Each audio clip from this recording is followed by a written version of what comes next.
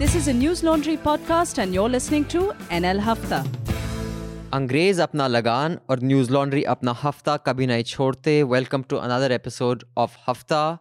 Today we are joined by Patricia Mukhim. Thrilled to have you, Patricia. Hi. Hi. Before I introduce the rest of the panel, Patricia, do a regular call out to keep news independent and free. So people, newslaundry.com is an ad-free news platform. We appreciate those of you who can contribute. This podcast Hafta is free for the next few weeks till we move to our new website. But if you can, do contribute. And once it's behind the paywall, to access it, you will have to contribute. So until then, do so willingly, happily. Last week, we saw a spike in subscription. Thank you all who did. We're really grateful. Your contributions, your subscriptions, power the journalism we do. I hope you have been seeing our reports. We've got some fantastic ground reports. So do follow those and check out what else News Laundry does other than the Hafta podcast. So before we come to the headlines, let me introduce Patricia. Patricia Mukhim is a writer, journalist, and is the editor right now of Shillong Times. She's known for her social activism and writings on mining in Meghalaya and the Khasi people of the state. She's a member of the National Security Advisory Board of the Government of India and serves as a member of the National Foundation for Communal Harmony under the Ministry of Home Affairs. Patricia is also a member of the Education Board of the Indian Institute of Mass Communications, IIMC, where I think some of our colleagues are from IIMC, aren't they, Manisha? I am. You are? Okay. Okay, then Patricia, you need to do a better job there. You're churning out people like Manisha for us. And I completed my tenure immediately after the government, changed. No? I see. Okay. And you're also the recipient of the Chameli Devi Jain Award and the Upendranath Brahma Soldier of Humanity Award and Northeast Excellence Award. You were also honored with the Padma Shri. So, do I call you Padma Shri, Patricia Mukhim? No. Please do away with all those frills. Okay, fine. So, Patricia, first of all, where are you based out of? I'm based out of Shillong, the capital of Meghalaya. Right. So actually, Shillong was one of the first few places that I visited in the Northeast when I was really young. I was there. I was in class 9 or 10. Mm-hmm. And back then, the Delhi and the Dehradun, I'm a Dehradun boy, of the 80s was not very hip and happening. Even the Bombay of the 80s and 90s was not very hip and happening. But Shillong, man, I went out on the streets and I like guys in these leather jackets and headbands. I was like, dude, no one even in Marine Drive can dare to dress like that. You'll be like slapped by some... local. And Shillong was a really cool place back then, wasn't it? Yes, it was. It had like a rock scene and it had like music scene and it had all sorts of scenes that no other metro in Delhi had. I was like, this should be a metro, man. But it wasn't back then. But we are also joined by Mehraj Lone. Hi, Mehraj. Hello. Manisha Pandey. Hello. Raman sir is joining us. He's not feeling well, although we don't think it is COVID. So you people need not panic. He's just, I think, got a bit of the mountain hawa when he went and he worked too hard cleaning out his house. So I think that got him. So Patricia, before we come to you, we'd like to discuss a bunch of things. But first, Manisha, I'll just give us the headlines that made news this week. Yes. Former President of India, Pranab Mukherjee, died at the age of 84. He was cremated with full state honours. India recorded the world's highest single-day spike in cases in coronavirus, with 83,000 fresh cases over the past 24 hours. We've had 3 journalists die in 2 days, 2 of them in very scary circumstances, I'd say, because there was a delay in ambulance. This was in Lucknow and in Pune.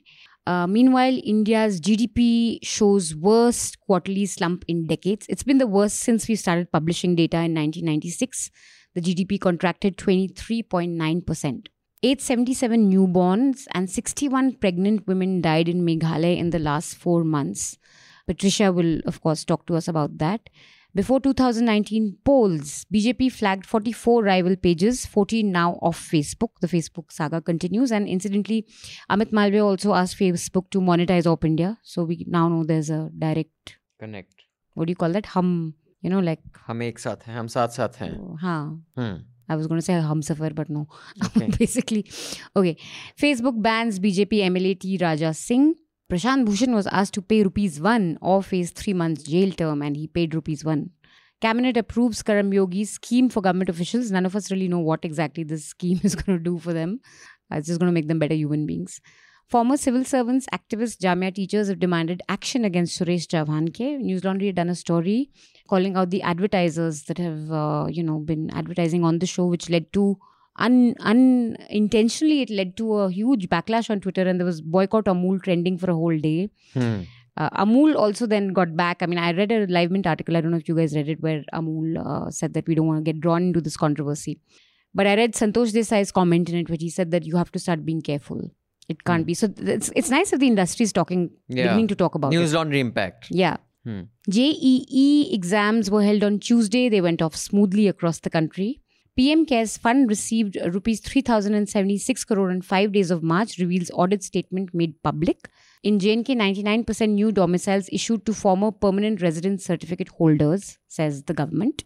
There were gory images again coming in from Kashmir, where a Muharram procession was fired at with pellet guns. About 30 people are being treated as we speak. Jammu and Kashmir Language Bill 2020 approved by Cabinet. Mehraj can tell us a bit about that. There will be no question hour, and private members' bill will not be taken up in Parliament's upcoming monsoon session. Although I saw in the news today, they're saying that we'll have a shorter question hour or something. I think that's still being negotiated.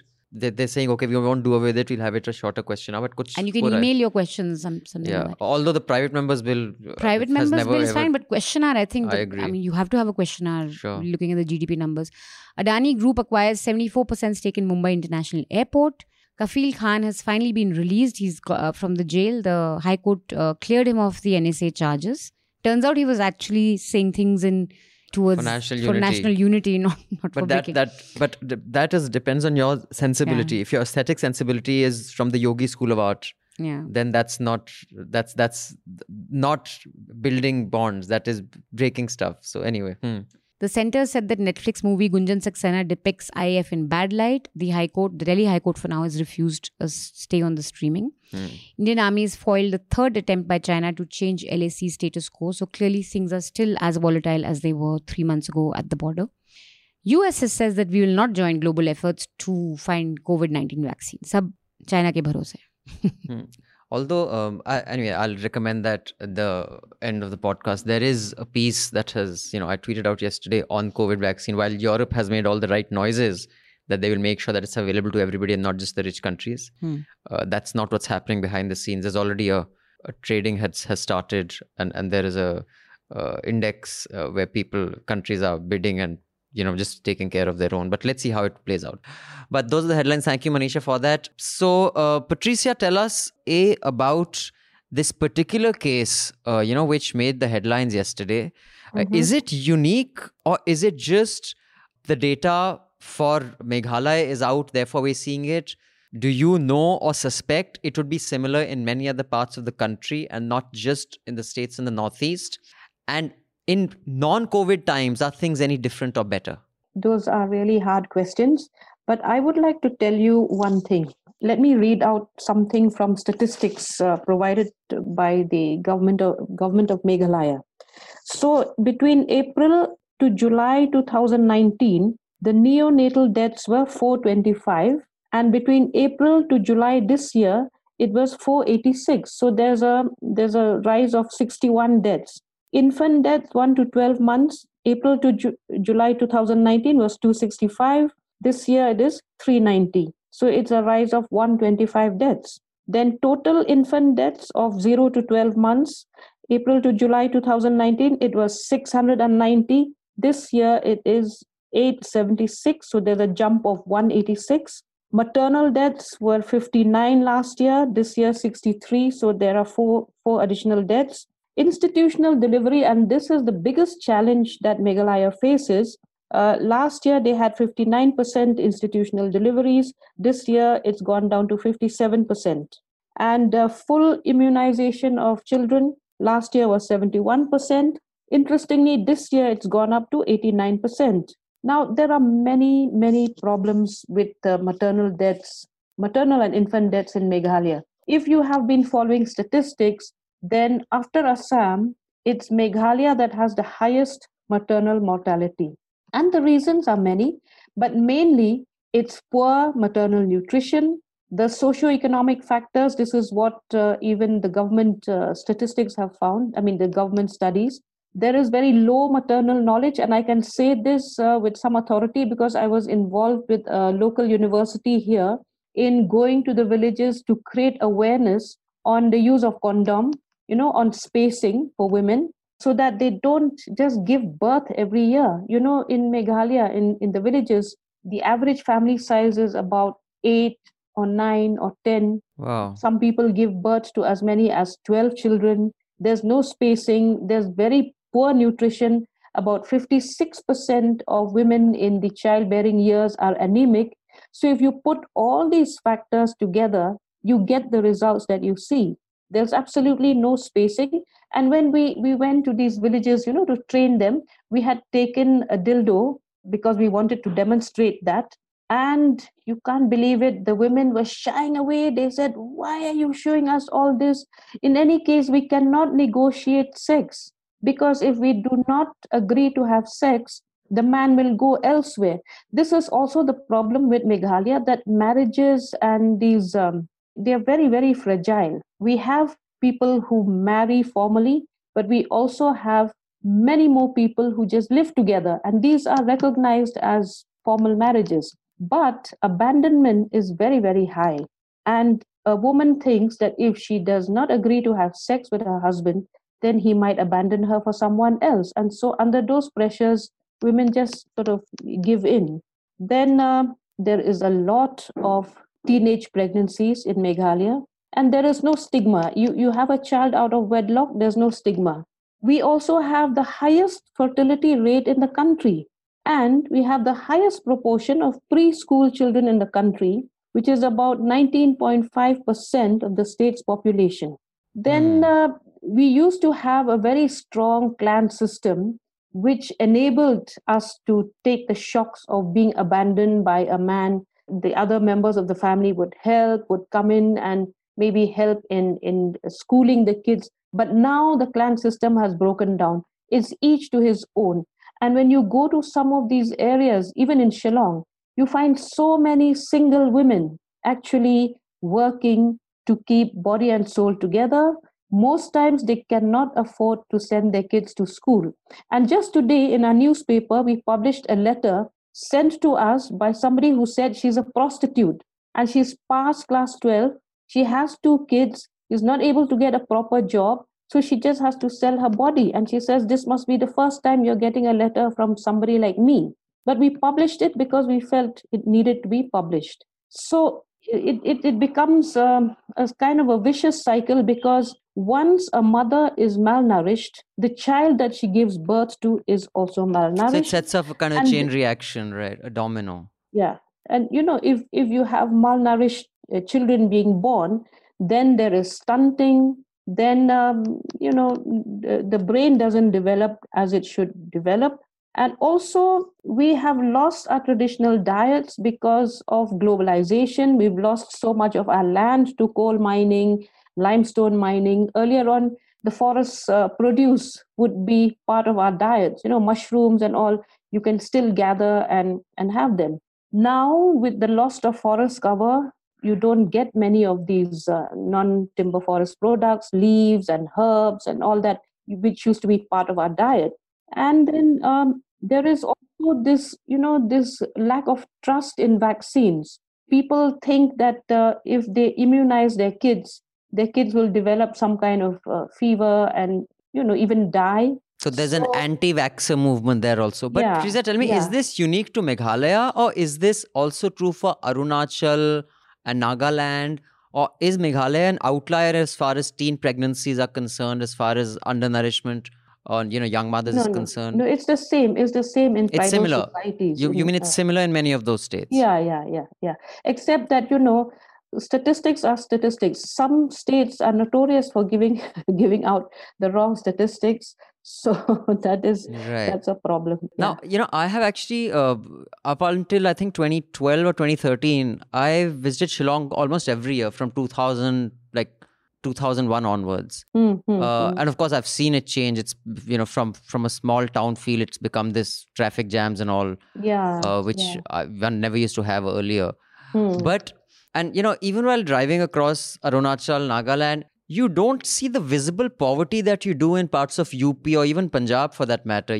Like the जिसको कहते हैं एकदम वो दरदरता kind of, it hits you in the face. It's like you have to turn your face away. You don't see that in almost any state in the Northeast. It's so a just sort explain. of disguised poverty here. But why is it that, one hears so much of it from you, but one doesn't see it? While everyone's not like living in the lap of luxury, but you don't see the horrific poverty you do in many parts of the cow belt. No, but have you visited the interiors of Meghalaya or the interiors of Nagaland? Well, I mean, I've been to a few villages, like, up from Dirang, we had gone into, some of the other smaller villages, which are just maybe 50, 60 houses, some 30 houses. So, and in fact, it was the village headman who actually gave us a room, because there are no hotels there, right? So we slept in a room in his home.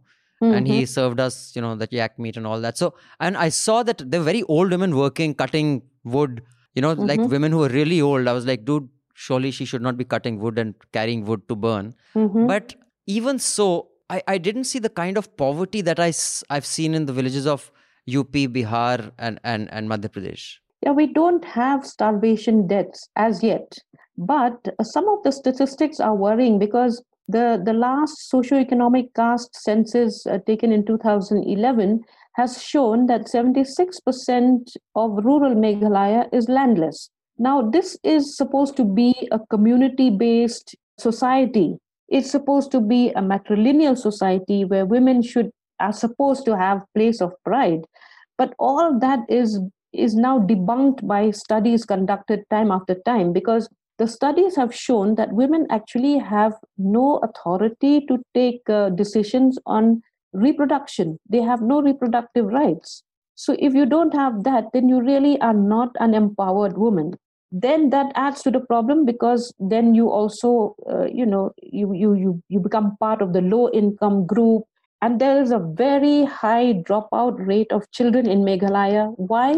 Because of poverty, because education requires money. So you may not be seeing this upfront, especially I think if you come to Shillong, Shillong has now developed slums in different parts. And these are the places where you would see poverty. Yeah, there were no slums in Shillong. Going out and selling, selling bookmarks for 5 rupees. I mean, a bookmark that costs only 50 paisa is being sold for 2 rupees or 5 rupees. And if you ask them why they're out on the streets, they'll say, we can't afford to go to school. Then where are your parents? My mother goes to work. Where's father? Father has left. This father has left is a very common response. Right. Once a man leaves, he just leaves. Doesn't pay maintenance, and because we are matrilineal, so the children remain with the mother, and the mother is the one who has to carry all this burden on her own. If there are any other questions, because I wanted to ask Patricia about the general media state there, but on this issue, if there are any others, we can just ask those. No, actually, I wanted to ask her about the Shillong Times being served a notice. And for those of our listeners who don't know, Shillong Times is the oldest broadsheet English newspaper from the Northeast. I think it's 75 years old. Yeah. And Patricia, recently you were sent a notice and you were asked to shut down because you guys weren't following COVID guidelines. Yeah. So I was keen on... So we were shut down for 4 days from the 23rd onwards, and we came out only on the 27th. And even today, we're printing from Guwahati because 3 of our machine people had tested positive, and 1 driver. None of the journalistic staff tested positive, but then they all had to be under quarantine and all. But we felt that, because we are an essential service, we just felt that perhaps the district administration was unduly strict about how we should and should not do things. So our whole building was sealed, and but even before the district administration could come on the scene, you have these local traditional institutions. They already came out, and the volunteers just barred us from entering the office. So we, in Meghalaya, we have different hierarchies exercising different rights. And this is what we feel is not a very good idea, because we live in a democracy.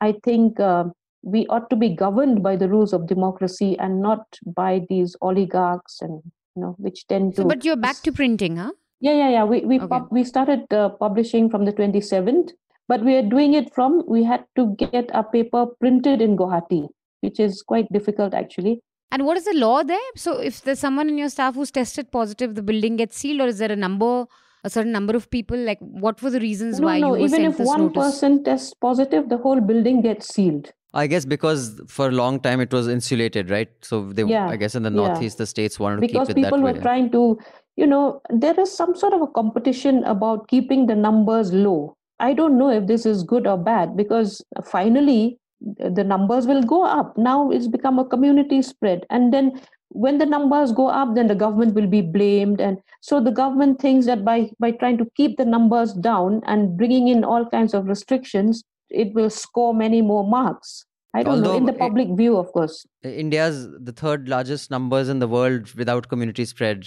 Yes. Which our government refused to acknowledge. Land of miracles. Was it a WHO paper which someone had mentioned that India community spread, and the Indian government got very angry that take it off, then they changed it? Yeah, because they put out that daily bulletin. So India is the only country which doesn't have community spread. Okay, but yet we are number 3. So even like Bhutan with only 1,000 or 2,000 cases. Community has, spread. Yeah. That's Patricia, what is the situation like in Northeast now, COVID-wise? COVID-wise? Yeah.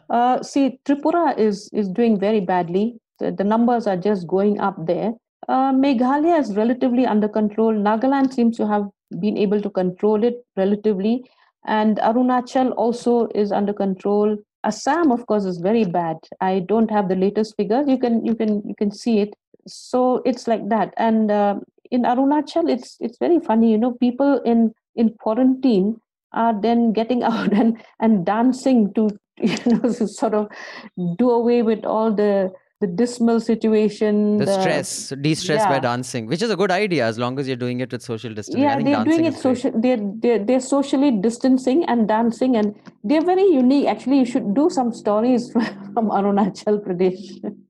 A good idea. But now tell me, Patricia, I like I said, I traveled there extensively, and I really love many parts of the Northeast. Yeah. I wanted your view on when Amit Shah had kind of mentioned after section 370 wo jo Jammu and Kashmir ka tha, abrogation, and then because there is an ILP, which is, for those of our listeners who don't know, there's an L9 permit that is required for Arunachal and not for Meghalaya, but many other parts of the Northeast, which Nagaland, Mizoram, Arunachal. Now, there was a certain concern there that, even here there are some special provisions for the northeastern states, including the ILP and also land ownership. What is your view and the general consensus there of the politics that plays out in Delhi? Does it have a significant impact? Are states in the northeast as scared of governments as far as the media is concerned? We've seen the state of the Delhi media and many other states, including Kolkata. Depending on which state everybody is scared of, criticizing their government. On that scale, are the states, the northeast of Bengal, are they outliers? Are they at par with the rest of the country? Or are things better or worse over there? No, we are as afraid, we are as scared of the CAA. And we have all protested very loudly, the whole of Northeast, which was why we were so shocked when Agatha Sangma, the MP from Meghalaya, went and voted for CAA. So there was a huge outcry here in Meghalaya. See, the thing is that we feel we are too small to be assimilated. And once you open up, somebody like an Ambani could buy up the whole state of Meghalaya. Right. As it is, we are battling this coal mafia, the limestone lobby, because we feel that these minerals are not given to this place to be so misused to the point of people dying inside those rat hole mines and not being rescued for days.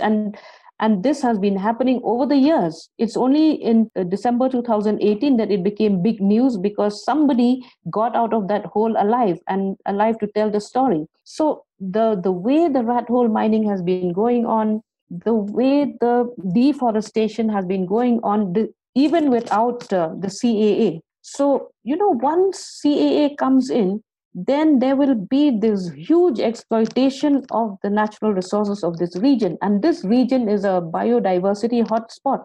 I don't know how we can live if we if we just open up the economy to all kinds of marauders. This has Right. become kind of a We are playbook in just Kashmir. as afraid as the rest of India about the stringency on the media. We are afraid. We are, looking behind our backs to see if we're doing the right thing. Sometimes you have to be careful with the words you use because you unnecessarily get dragged into the law courts. We've been through a lot of problems. We've been through contempt of court and this and that and the other.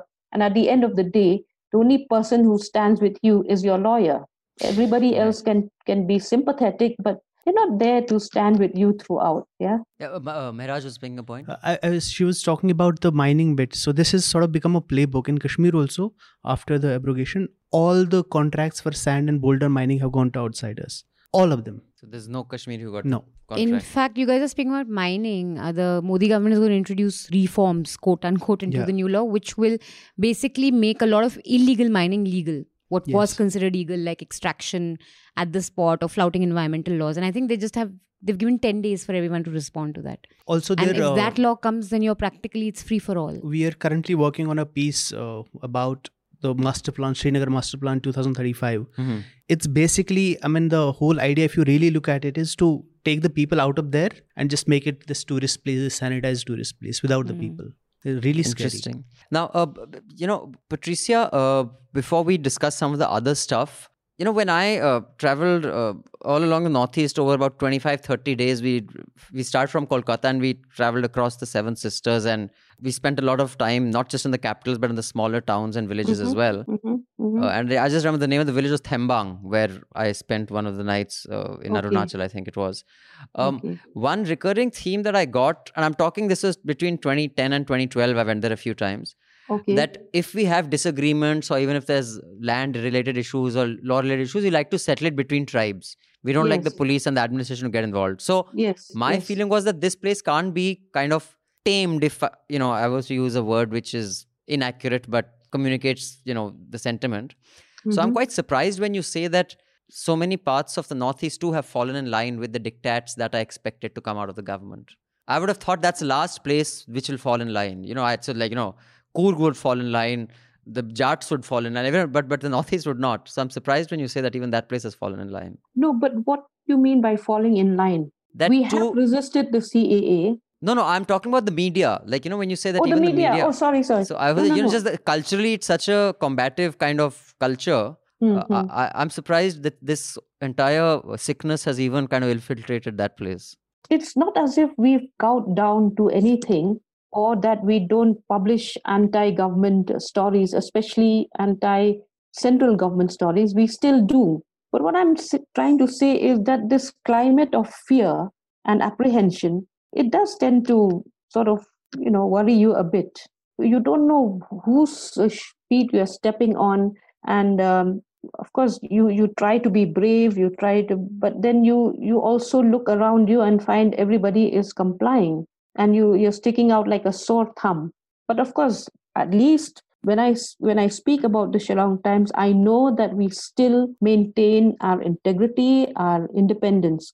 We have completely independent views. Right. Now, I'd just like to move on to our late president. But before that, I had a couple of announcements. One was we are recording this on Thursday, the 3rd of September at 12:30 in the afternoon. So that's the timestamp. Anything that happens after this will not be featured in the Hafta. And also, for those of you who are not subscribers, because we are on YouTube for the next 2-3 weeks at least, maybe a little more, till you pull us behind the paywall, we have the Tiranga soap set, which is a wonderful herbal soap set, which was a part of the package with subscriptions of News Laundry for the month of the independence, which is the orange, the jasmine, and the lemongrass soap, which is a saffron white green. Lovely theme. Sabki Dhulai. This is for subscribers only. You can write into us at contact@News Laundry. And if you want just that, even if you want to gift it, and we'll be actually putting out a lot of really cool stuff for subscribers only that you can, buy. We'll keep you posted on that. And in case you want to gift it to any of your friends, but you have to be a subscriber to actually get any of that. And also to our subscribers, we now have a Kerala group, a WhatsApp group. We had a Europe group, we had an Australia, New Zealand group, we had a US group, we had a Canada group, we have NCR, Bombay. We have, WhatsApp groups. And the idea of these groups is to keep you informed of any new features, any new products that News Laundry is, rolling out. And of course, events. There are no events happening right now, but back in the day, it was for events. So if any of you want to be added to these groups, do write to contact@newslaundry.com with whichever city or state you're in. And if we do have enough people in that city or state to start a group, or there's already an existing group, we'll add you to that group. Now, I'll just include a couple of mails and then move on to Pranab Mukherjee's, death and the legacy he leaves behind and how it was covered. This mail is by Samir Hassan. Also, I had requested all of you, please keep your mails below 400 words. So thank you. Most of you have. Some of you haven't. I'll be a little lax with the rule this time, but from next time, we will strictly enforce the 400-word rule. Samir says, following you since 2014, and you like our stuff, so thank you, Samir. Atul's NL Tippani is phenomenal. No offense to Manisha. And please invite Deepanjan on Hafta. None taken. So, on Bangalore violence, Samir has written, when Abhinandan talks about the UP minister and his bounty in 2015, Azam Khan made some remarks about RSS members, and in retaliation, Kamlesh Tiwari said something about the Prophet. As emotional fools, most Muslims got irked. At that time, I asked the question to a lot of people in the community, why are we not putting any accountability on Azam Khan, as his bad-mouthing has started this whole episode? So yes, there is negligence to put one amongst ourselves in the box. From Rushdie to Charlie Hebdo and beyond, most of the time you will find behind these incidents there will be an amalgam of political forces and uneducated, unemployed people. Look at how blasphemy law in Pakistan has become a fiasco. I disagree with Mehraj that Islam has borrowed the idea of blasphemy from Christian theology. I highly recommend the talk on YouTube, Cartoons and Lampoons Defining the Boundaries of Political Satire and Prophetic Respect. For understanding the blasphemy in Islam and to dispel the notion that Islam doesn't allow critique, people should read Religion as Critique, Islam Critical Thinking from Mecca to the Marketplace. On the Ayodhya verdict, people should watch Professor Faizan Mustafa's Legal Awareness web series, where he critically examined the whole Ayodhya issue. And on Kamala Harris, whenever someone with Indian origin achieves something in the Western countries, most Indians go gaga and think it's all her achievement. It's only because Indian genes, and it has nothing to do with the institutions of those countries. Instead of talking about the pathetic state of our institutions, we talk about the person. Put the same person here, God knows where she will end up. And for me, biopics worth watching are Bandit Queen and Pan Singh Tomar. Thank you, Samir, for your email and for your subscriptions and for your recommendations. I do hope, I will just repeat the recommendations. One is a YouTube talk called Cartoons and Lampoons Defining the Boundaries of Political Satire. The second is Religion as Critique, Islamic Critical Thinking from Mecca to the Marketplace. And the third thing you've recommended is Faizan Mustafa's Legal Awareness web series. So also I'd like to add that Charlie Hebdo on the 5th anniversary of, actually it's not an anniversary, it is that case has gone to the court. I think the hearing begins. The hearing begins and they've republished those cartoons as a mark of defiance. And in fact, the BBC podcast had an interesting take on that. But just one small point about what I said about the Christian theology, that is actually the case.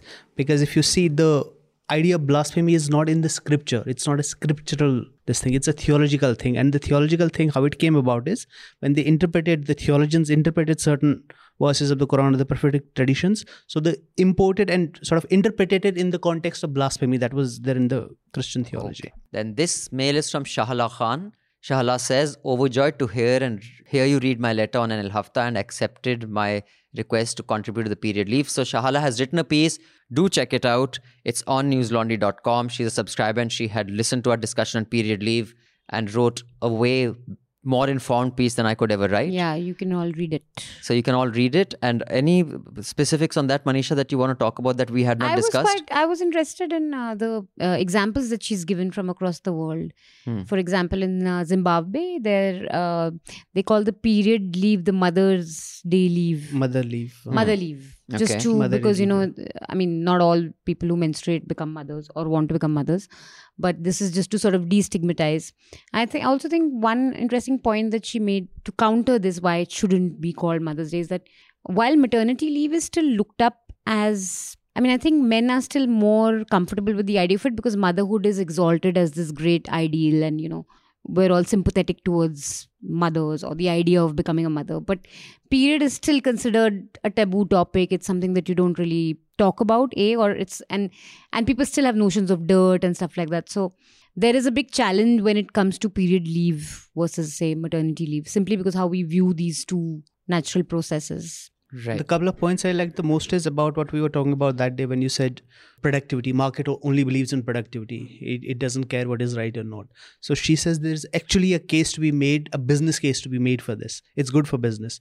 Another key point is that no matter how good a law, no matter how good your intentions, if that thing, if for Not example implemented period is well. one implementation, if period is still considered like this taboo thing, like Manisha said, you can have all the laws in the world, it's not going to change. So one good example that she got from the UK was how offices had made restrooms. So rooms which, have, and also stock up your loos with, say, painkillers, hot water bottles, sanitary pads. So even if you don't want leave, you could say for just 4 or 5 hours, just go to that room or rest. And also have work from home. I think work from home is a great I think idea. work for from home is people. is a concept Because which will it's- catch on for a variety of reasons. But Patricia, since part of the Northeast are, matriarchal societies, or at least that's the myth until Not some of the matriarchal, matrilineal. matrilineal. Sorry, okay, my bad. But is this whole? I mean, you want to weigh in on how period leave would be considered there, because at least to the untrained eye, like mine, who's used to living in North India, women seem a lot more empowered in the northeastern states than they do here. Yeah, I don't think periods worry us too much. It's a very normal thing. There are no taboos at all. So we go about our work and we don't make a big deal about it. There are some women, of course, who suffer period pains and all. I don't know how they are coping and whether they get special leave. So far, I don't think anyone has granted special leave. But you think it should be institutionalized like Zomato had done? You think there's a case for companies doing it? I think so. Because some women really have it very bad. The majority, of course, go about their work very normally, but some really have bad days on those days, and it's painful. It's aggravating. Yeah. So Prerna has written on the same issue. So I just thought I'd read Prerna's mail, then we'll move on. Hello, news launderers. Thanks, Arnab. By the way, the joke here Prerna has made it is because he had called us launderers on his show. He keeps doing that. Launderers of news. Launderers of news, ye kya jane. Anyway, so Prerna says, I've been following your channel and the free content you've uploaded for almost a year. And on the occasion of Independence Day, I finally decided to free myself of the annoying conventional media and bought a subscription on News Laundry. Yay, Prerna. Very good. Finally, on Independence Day, you broke free and support independent media. Be like Prerna, people. All you lazy people who are just listening to this and not paying. Pay to keep news free. Don't be mufat khors. Unless you're a student or you're not earning, then it's fine. You can be mufat khors. But if you're earning and you don't twitch a muscle when you go buy a packet of cigarettes or order pizza online or buy socks or, as I learned, underwear worth 300 rupees, surely you can buy a subscription worth 300 rupees. This mail is regarding the NL Hafta 289. Being a fairly new and relatively young subscriber, I don't think I have the credentials to put forth my arguments regarding most of what you've discussed. But being a menstruating woman, I feel I do have the necessary qualification to present my POV on period leave. Prerna, you absolutely do. Or as Manisha said, my mindset is, let me interrupt your expertise with my confidence.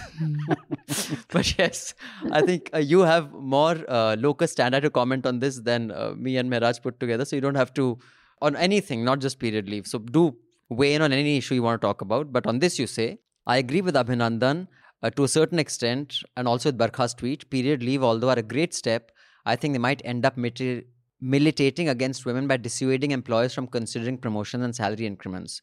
Also in the matter of hiring, one can't argue against the fact that even today, in most of cases, pregnancy is still a decisive factor. I'll give you a personal example. My mother works as a principal in a certain institution, and being a woman herself, when she has to make a choice between hiring a newlywed woman or an unmarried woman and a woman who is probably in her early 40s or a man, she invariably goes for the last option. Oh my gosh. Because she feels that there are more chances of a young newly married woman going ahead with pregnancy and taking a long leave, or a young unmarried woman tying the knot and then leaving the job to take up domestic duties. I don't agree with my mother, and I'm not trying to justify her, just letting you know this is how it works. What I'm trying to say is that period leave would surely help women if we were a better evolved society where an employer overlooks such factors and purely considers whether a woman does or does not meet the necessary qualification. And the reality is that we have not reached there yet. Having said that, if Zomato has decided to go ahead with period leave and they have a mechanism in place to ensure the same would, so that's great. And also she ends by saying, I want to point out that Zomato has actually decided to grant leave to trans people and not just women, as you stated, wrongly stated. Okay, so we stand corrected on that. But Prerna, thank you. I mean, your mail is extremely well articulated and mature. So it doesn't suggest that you are too young to comment on this. Please comment on whatever you want. About this, Yeah. one point Shala has made in her pieces, that this idea, because of this capitalistic order, we have gotten this idea into our heads that productivity equals the amount of time you work. That's not That's the case. wrong. Study after study has shown the more time you give people up, the more productive they are. So unless that kind of that But कल से तो मैं office आ ही नहीं framework रहा. until that framework changes, so Also, when people say this is how it works, progress in society, I don't think ever comes from people who go on saying this is how it works. This is just how it is. It comes from people who say this is not how it's going to This be, or is this not can't right, go yeah. on. What is it? Progress. Bernard Shaw who said all progress depends on the unreasonable man. So, I know, but I don't- But I Narendra don't- Bhai Modi said, others say why, I say why not. haha. ऐसा कुछ था. I remember slogan 2014 में. But moving on, earlier this week, former President Pranab Mukherjee and one of the most senior leaders of the Congress, a troubleshooter for long, Who was also died. very stylish in his heydays. Have you seen him with the full mop of hair and when he used to smoke cigars? Yes, I've seen those Zara. photographs, and I've interviewed him. We'll What let year? Patricia go first. I think in 1996 or 97, I had interviewed him. Hmm. I was just going to ask Manisha, Hmm. does she get any kind of stick from Arnab and Navika Kumar? No. I think, no. I mean, I don't think they'd like to acknowledge that a show like that Nuisance you even exists. exist. they Yeah. pretend that we don't exist. Yeah. I don't think they'd Actually, like- this one, no. Ravi, what's I mean, his name? Arnab RSS. Maro's his I news even laundry forget jibes and to all that. say But his- yeah. I forgot his Rahul full name. Shiv Rahul Shankar. Shiv. So he wrote that once. No, we asked him for a comment, and he said, "You news laundry people are like ultimate journalists. What do you care about a lowly person like me?" वैसे we care about all sections of society. ऐसी क्या बात है? we're not like... But they don't talk to us or attend many of our events or discussions. But then Arnab doesn't take questions. But most recently, I was thrilled that he didn't name me, but referred to me in his interview to Op India, saying that Which Meghnad, I don't know how he watched. I don't know if it was two diligently. hours. I mean, I haven't couldn't- watched it. I've just been told what he said. So I 5 could be wrong, minutes. but Meghnad has told me. So if it's wrong, please blame Meghnad. That he said people who used to make Puppet puppet shows. shows should not call Can't tell themselves. us what journalism is. Can't tell us, shouldn't call themselves journalists. And they can't tell Okay. us also. So, Arnab, I hope you listen to this because it's free right now, so you can listen to it. You don't even have to subscribe. It's way more interesting than your 2-hour rant about yourself. But I've never called myself a journalist. In fact, if you see many of the places where I'm introduced as a journalist, the first thing I'm on the mic and say is, I'm no longer a journalist. But I will say I was a journalist for 5 years of my life, and I did more journalism than you've done in 20. Because I was always on the road, whether I was doing a Tatti story of Hafuz Aam, Ratnagiri ke, because I had gone there to interview Narendra, and Narendra told me to fuck off. And I called up Malinder and said, what do I do? He's not giving me. He says, अच्छा वहाँ पर बहुत अच्छे बाग होते हैं हाफुज आम के, तुम उस पर स्टोरी करके आ जाओ. तो हम उसी पर हो. So I have done enough ground reports, which I don't think you have. But he does occasionally take a snide jibe at us, Patricia. But why don't you go first on Pranab Mukherjee? What do you think his legacy is, should be? Where does he stand as a national leader? He's got a Bharat Ratna also, right? Yeah. Modi ji His gave. government honored him with that. I think he, like everybody says, is the prime minister we never had because of dynasty, because of so many other reasons. But I think he was very good as finance minister, and he understood the very nuanced kind of policies that states needed to have. So he was the one who crafted this special assistance schemes for the Northeast. And he didn't tie them up to any particular scheme because he said each state has its own needs, its own pressures, pulls. So this money should be used to adapt to those, to the potential that each state has. I think he was the only politician, Delhi politician, who really understood the Northeast. The people of this region actually are indebted to him in many ways. He also crafted the Northeast export promotion policy. It was kind of an industrial policy that gave some sort of tax holiday to investors to come here. The idea was to just, jack up investments in this part of the world, because normally nobody comes to invest here because of the conflict, of the violence, of the extortion, and all the blah, blah, blah.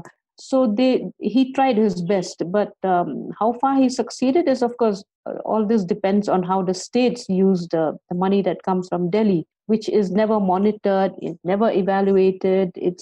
Yeah, man, the special Northeast packages. I remember when we guys were in college and, Hindu, Hansraj, Ramjas, a lot of these kids, and I mean, I'm talking like liberalization was just about, this is just around 92, so liberalization hadn't hit us. So that time, like having a Maruti Gypsy was a huge luxury.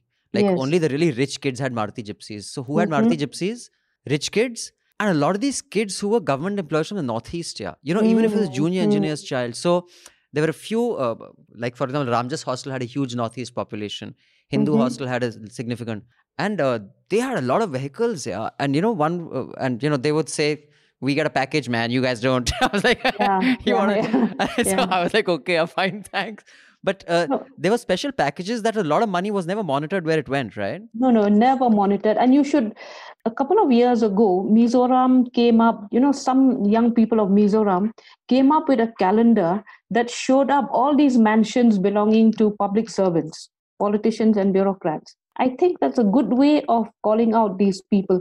You come to Nagaland, go to Dimapur, there's a colony where only the rich and famous live. Oh my goodness, you can't see those sort of mansions even in Delhi perhaps. Yeah. So that's where all the investment goes, no? Private pockets. But very interesting about Pranab Mukherjee. And the roads are left like that for years now, for decades. The road that connects Dimapur to Kohima is in shambles. Oh my goodness. It's not motorable. But I will say that road from Guwahati to Shillong, the Bada Pani, Chota Pani, that is finally made, man. Yes, I mean, yes. But that is really good now. Yeah. That's really good. But I remember when it was being made, and I think it took 2 or 3 years for it to make. Yes.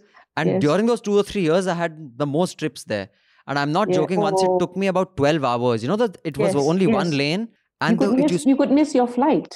I missed my flight on 2 occasions. It was ridiculous. And at one point, our camera crew said, let's just find a hotel, spend the night here, and we'll just shoot later. Because these were like kilometer long. But now that road is like, 8 lane? It's phenomenal now. Yes. But it was interesting to know about Pranab Mukherjee's legacy in the Northeast. I had no idea about this, what Patricia has told us. Also, another part of his legacy, which, because in this country, obituaries is usually written as hagiographies, which wasn't played up. Some people mentioned it is his links with Reliance. He used to be their bagman. Right. Yeah. I mean, Reliance his enduring legacy is crony capitalism, actually. Yes. That's Reliance wouldn't have grown to what it is now if not for Pranab Mukherjee. He used to be, as somebody pointed this out, he used to be Congress's Piyush Goyal at one point of time. I mean, bigger, I think. Obviously, several Much times. bigger, And more intelligent, also obviously. did a lot for Reliance to grow. A lot of stuff can't be published. There was rumors of Pranab Mukherjee being very close to,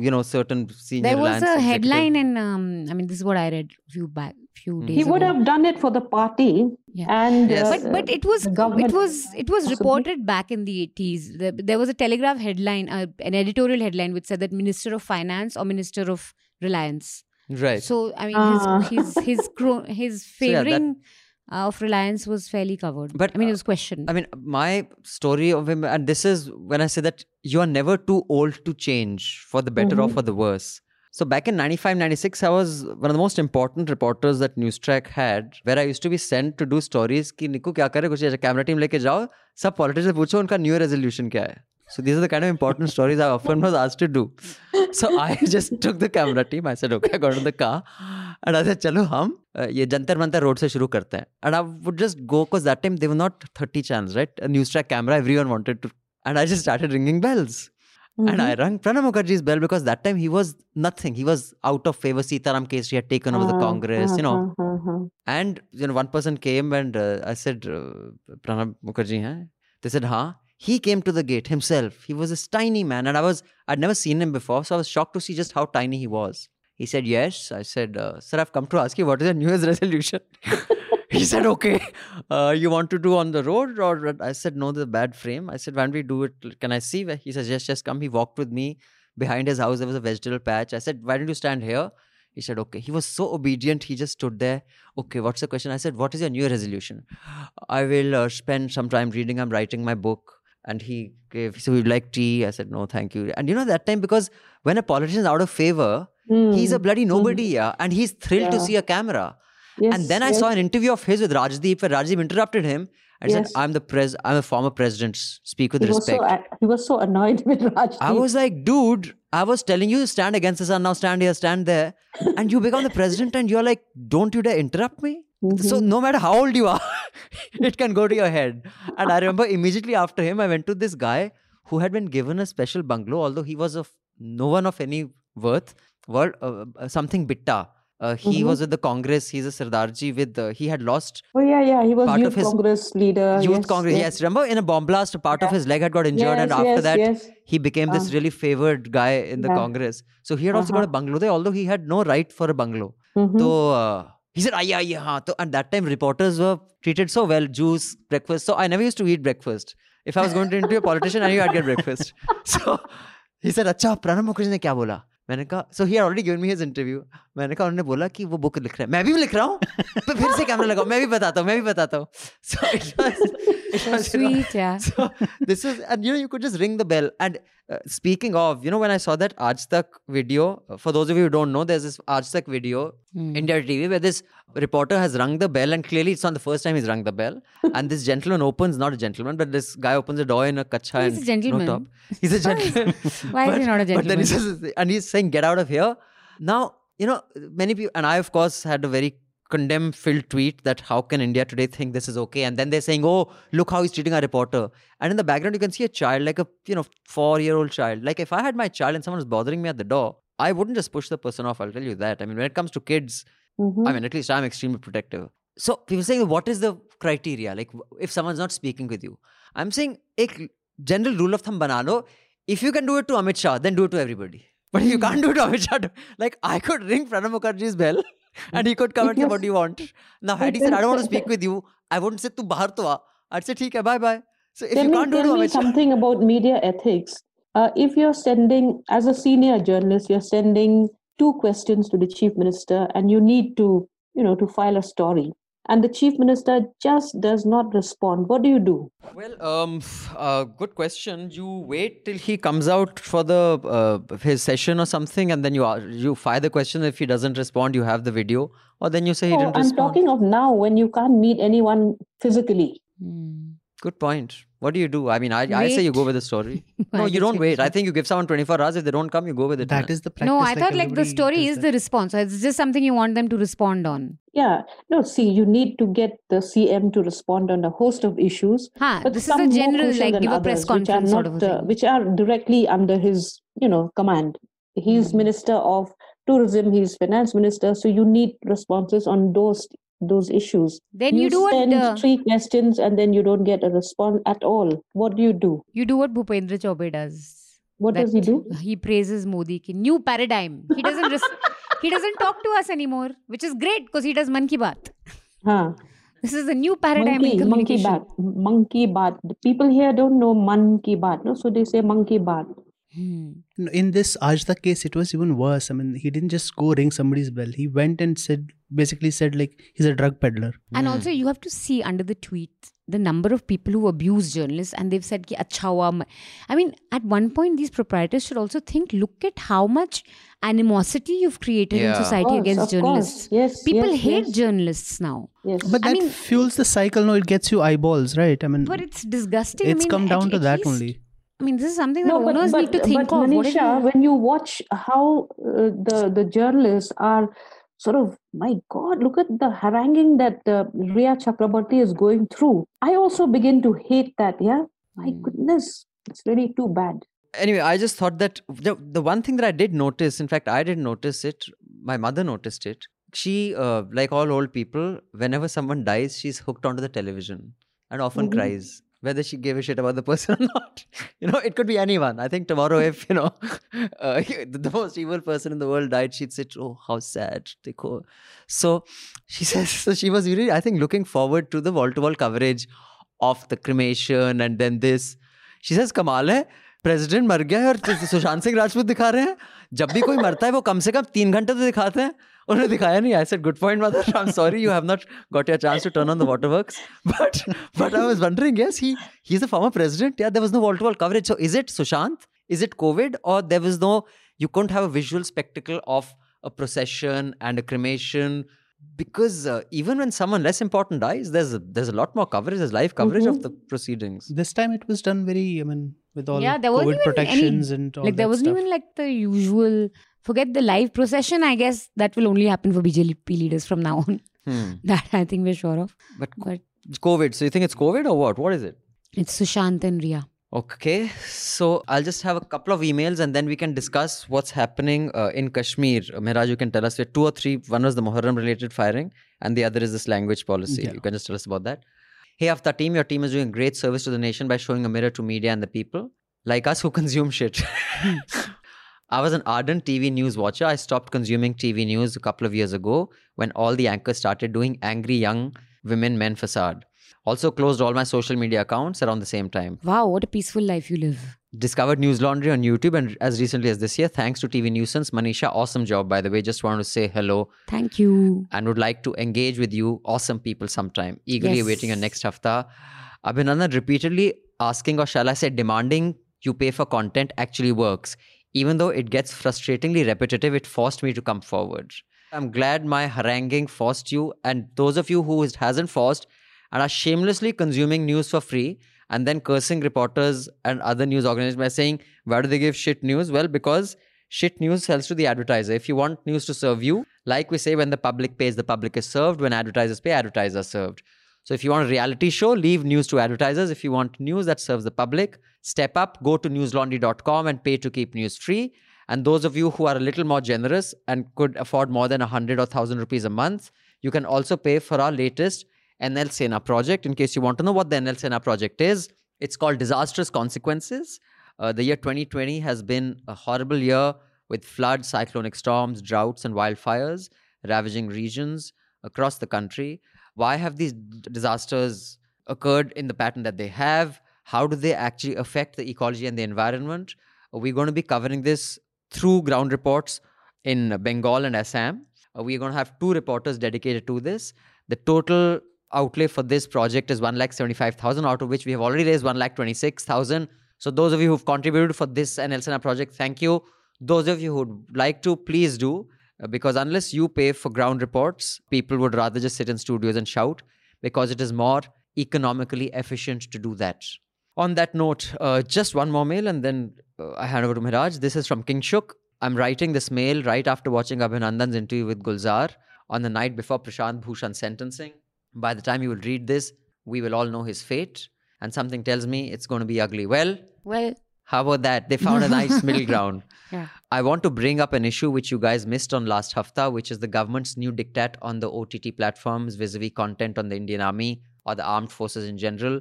It demands that the creators of any web series or films of the topic of the armed forces get prior approvals of the forces.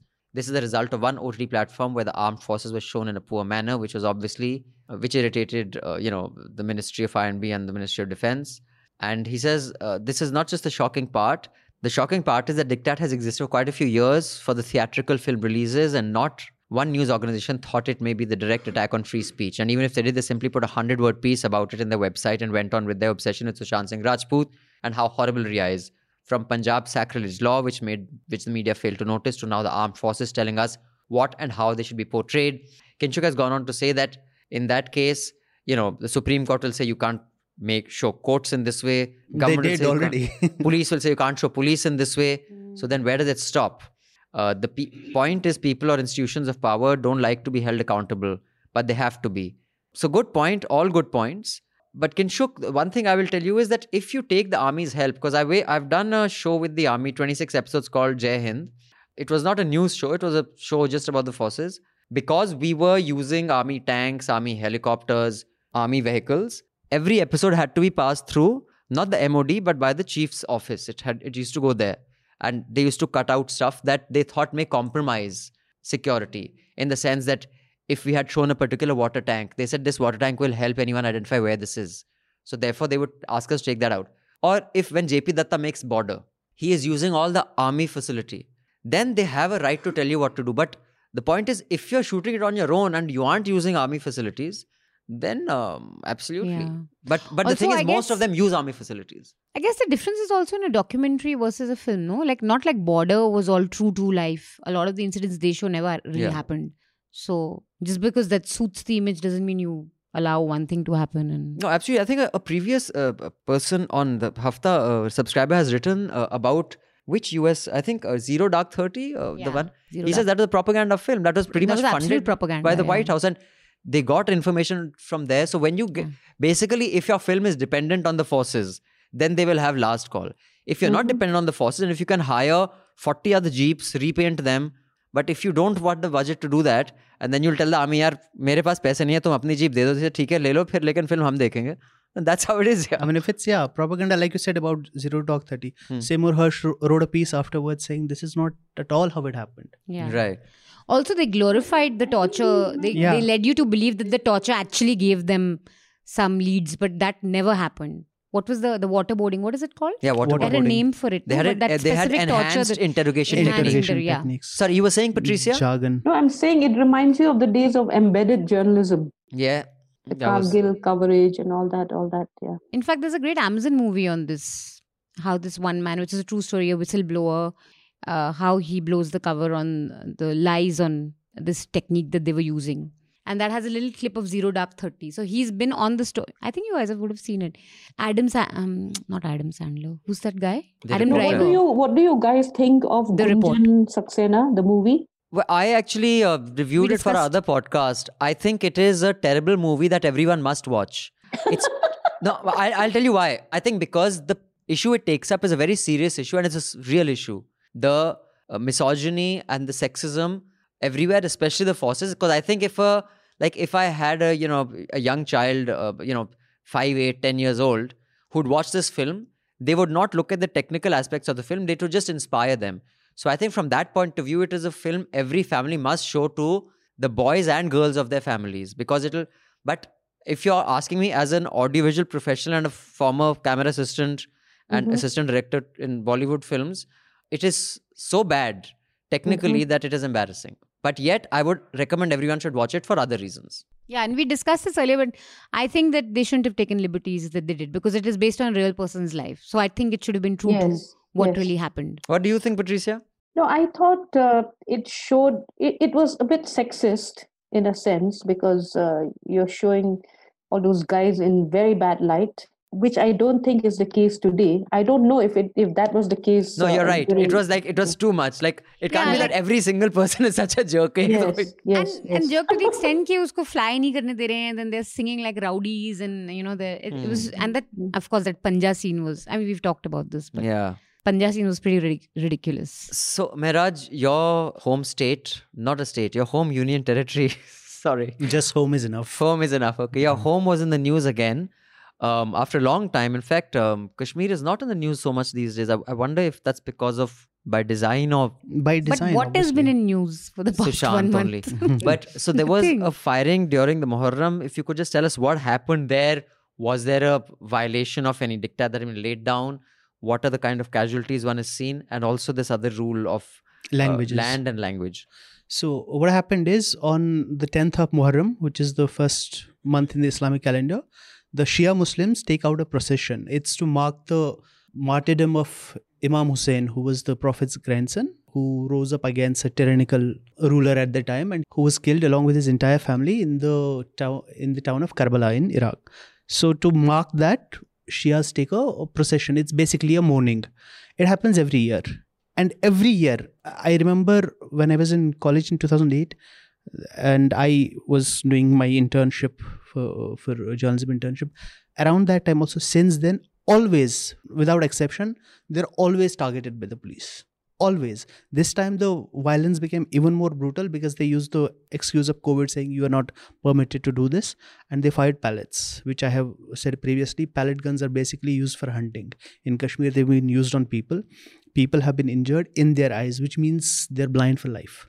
For no crime, just for exercising their religious right. And even if it was the case that, say, COVID doesn't permit it, which wasn't, like I said, because it happens every year. If that was the case, that COVID, you could have done it in a proper order, like for example, Like they have Ram said, Mandir was done, or the 100 Tirupati people was done, karo. Jagannath was done. Yes. You could have done that easily. But the first response, anytime like somebody doesn't listen to what you have to say, is brutal violence. That's become the norm. That's become the norm. And it's not just Muharram. I mean, this came out because it happened all at once.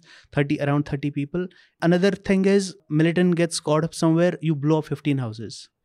Like happened in Srinagar recently. So this brutal violence and this like mindless destruction of property, the whole idea is to basically, that's been the idea all along, to subjugate the population. Power. Yeah, reduce them, to basically dehumanize them. And that's what is happening. This is all part of the same thing. And the second law that has come up? Law is, so Urdu has been the official language of Kashmir for a long time. Not Kashmiri, because Kashmiri is only spoken by people in the valley, and others like in Jammu, some people speak Dogri, some speak Hindi. In the mountainous areas, people speak Gojri, and Pahadi, other places people speak Ladakhi.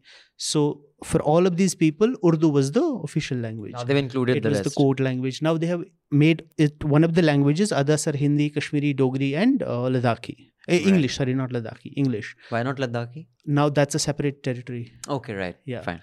So eventually, the way these guys function is, the whole idea is to make Hindi the official language. The rest is just like the that actually debate has become a big issue even in the South about Hindi. But But again, they have just said these are going to be the languages. They haven't given out the details, what will be used, what will be the court language, what will be the official language, if state documents are to be written, which language they'll be written in. Just that these will be, the details will come later. So we'll get to know when that happens. Patricia, there are so many languages, right? Even within states. Yeah. So how does the official language there get decided? Is it like English is used largely because there are too many language groups and you don't know which one to pacify and which one not to. So, and most of the languages are seeking recognition other than Assamese, Bengali, and, Nepali, and then Bodo. The other tribal languages are not recognized. And there are a lot of tribal languages. So it's not like the one large chunk. So as such, there is no Khasi problem. Is not recognized. So it's not used in the assembly. Although I wonder because, our MLAs, our elected representatives find it so difficult to express themselves in English that sometimes they say the wrong thing. The other day, the health minister said, if you have to walk in my feet or something to that effect, then you will not criticize me. Right. So everybody made fun of that. But why can't we speak in the language we are comfortable in and have interpreters? In fact, now the technology for translation is so evolved that real time, forget parliament and assembly. Yeah, sometimes when I go for conferences, this year to koi bhi conference ka nyota jo aaye the sab chaupat ho gaye because I've gone for conferences overseas and these are tucha conferences that people like me are invited, so you can imagine how important they would be. So even in those conferences, let's say 30 of us, there's a headphone, because there'll be someone from Germany, there'll be someone from Spain, yes. And you can pick whichever language and whatever the person is saying, it's real time being translated in your ear. Yeah, why can't we do this within India? All international conferences have that facility everywhere because people just speak their own language. They have they don't hesitate to do that because that's the language they're comfortable in. Why should we be forced to speak English? Of course, it'll always be a challenge to translate Trump. What language will you English ko English kya? What is he saying? But yeah, you get also, the picture. Policies like this, having multiple languages in a place which is multilingual, it's a good thing. But the problem is that's not the idea behind it. The idea is to impose, it's a cover to impose Hindi. In Kashmir, for example, until a few years ago, 5, 6, 10 years ago maybe, Kashmiri was not taught in schools. We speak Kashmiri. I speak Kashmiri. I later learned to read and write. 99% of the Kashmiri people can't read and write Kashmiri. They can read and write Urdu, they can read and write Hindi and English and all the other stuff. But they can't do with Kashmiri. That's because really it was bad, never taught. No, that is by design. That doesn't happen by chance. Languages here as well. Many people now don't speak the language. And recently, the UNESCO said that Khasi is the fastest dying language. Whoa. On that, I must say, Maharashtra, Tamil Nadu, a lot of these states have really made sure. Considering Tamil is the most ancient spoken language, although there was some Twitter debate on it, and Twitter debates are as informed as Twitter debates will be. And someone said that, no, one of these Hindutva icon types only, on Twitter Hindutva icons with the blue tick, said that Tamil has come from Sanskrit. And of course, all the Tamilians said, what the fuck are you talking about, man? Like, Tamil has not come from... And then he said, this word comes from this. Then someone pulled out that, first of all, why don't you look at the scriptures? That when Shivji played his Damru, from one side Sanskrit came out, and the other side Tamil came out. So we came out at the same time as you. That's a completely different language group. I mean, that debate has been long set. No debate is long set. It had been long set that you can't discriminate on the basis of color. See what's happening in America. By the way, I was shocked at Trump's press conference after he visited Wisconsin, man. What town? Kenosha. Like, dude, the guy is going like full on. He said, forget it. Don't even pretend to be like election non-racist. Coming up. Wow. That was quite shocking.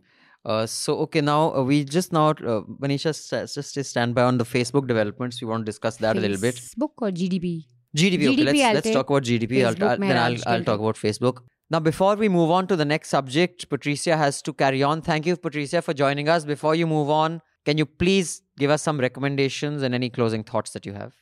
I think everyone should watch News Laundry and Manisha at her best. Thank you. That's very kind of listen you. to your podcast. Thank you.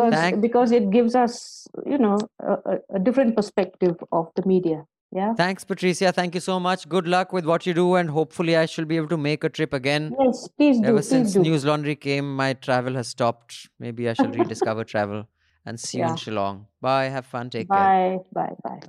Before we move on to the GDP numbers, etc., which Manisha will tell us about and how beautifully they were covered by our primetime geniuses, we have an email which is a 1,113 word email from a subscriber who doesn't want to be named, which I won't. But dear subscriber, I cannot possibly read 1,113 words. It'll take me about 12 and a half minutes. So I will give the nichode of what you're saying. I'm from Bangalore. I request you not to disclose my name. Maybe this letter is long, but I request you to read it so that no other subscriber should make the mistake that I made with News Laundry subscriber. And you go on to say that you've been an on-off member since 2014 and you discovered News Laundry. Depending on your financial condition and state of mind, there were months when you didn't renew your subscription. Sometimes you did. You used to follow every member's Twitter handle, from Anand Ranganathan to Madhu Trehan to me and Manisha. And you have read both Anand's books and Madhu's book between 2014 and 2017. Then what happened? Then things changed between 2018 and 19. For the last 3 years, I've been teaching, guiding computer science engineers. And during this time, you noticed you had left, and then you realized Anand left News Laundry and you were busy and you couldn't follow why. And you are shocked to see his Twitter and the kind of opinions that he normalizes and the kind of things that he communicates. And you were quite shocked and disgusted. And then you go on to say, during March 2019, I was shocked at the influence RSS, Modi, BJP and all these intellectuals have on college students, because you say a lot of your students follow people like Anand and used to really value what he said, and you find it really worrying. And now it's taken some time for you to come out of your cynicism and realize that the only right thing to do is support people who are doing the right thing. Due to COVID, my small-scale tech training center is closed, and for the time being, I will limit a monthly or quarterly subscriptions. When the situation permits, I will buy higher options. The fact that you're buying options, even though you're going through a financial crunch, dear anonymous, wonderful person, is good enough. Thank you so much. And you've said when you take up a mainstream corporate job, we will increase the amount you give us. Well, you can keep giving us what you're giving us right now. That's more than enough. $300 is fine. Also, one thing is that apart from subscribing, you guys also please start actively sharing our stuff. Because like when you encounter views that you think, for example, you said people follow RSS and all that. Please share our videos, our content, especially like we've done so much stuff on Riya and Sushant. If you have people in your family who think Riya should be hanged like Yaqub Memem, please share our stories. Please share the stuff we do. That also really helps us a lot. So then you've gone on to say that you're writing to exchange your ideas with News Laundry in the context of the SSR developments. While you really value what we do and you appreciate our work, you say that you can't make up your mind on what happened with SSR, that why are we calling out, let's say, Navika, and to the extent that it is not a murder. I'm not sure I've said it conclusively, but I have said I don't think there is enough evidence for me to suggest that there is a murder. Even the CBI is not investigating a murder. So you say, I agree with Manisha. What Manisha said in one hafta, SSR death and its aftermath is an interesting sociological case study. But I feel how much ever you try to distance and try to be objective, it is not easy.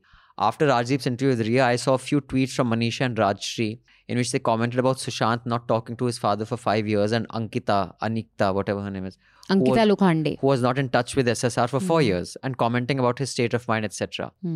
So while criticizing the media trial that Republican Times have conducted, you started getting affected based on what Ria said. So what you're saying is that isn't it the same? Well, actually... No, it's not the same because Rajshri, of course, being Rajshri, said that, this family is, she was a little harsh on the family. Rajshri. So I agree, with the father and what the family, whether he met or not met, I don't know. But with Ankita Lokhande, it's pretty clear, and she said so herself, right, that she wasn't in touch with him for about 4 years. So then how is she going around saying that, he was such a happy guy और उसको कभी कुछ नहीं हो सकता था और वो इतना positive था, इतना ये था, इतना वो था. If you haven't met the guy for 4 years, how can you... But my anonymous friend, I really appreciate your... I love how open-minded you are about stuff and how you are even self-critical. I really appreciate that. But, the only difference is you're right that anything is possible. For example, I'm not trying to be morbid or facetious, but I'm trying to be purely logical.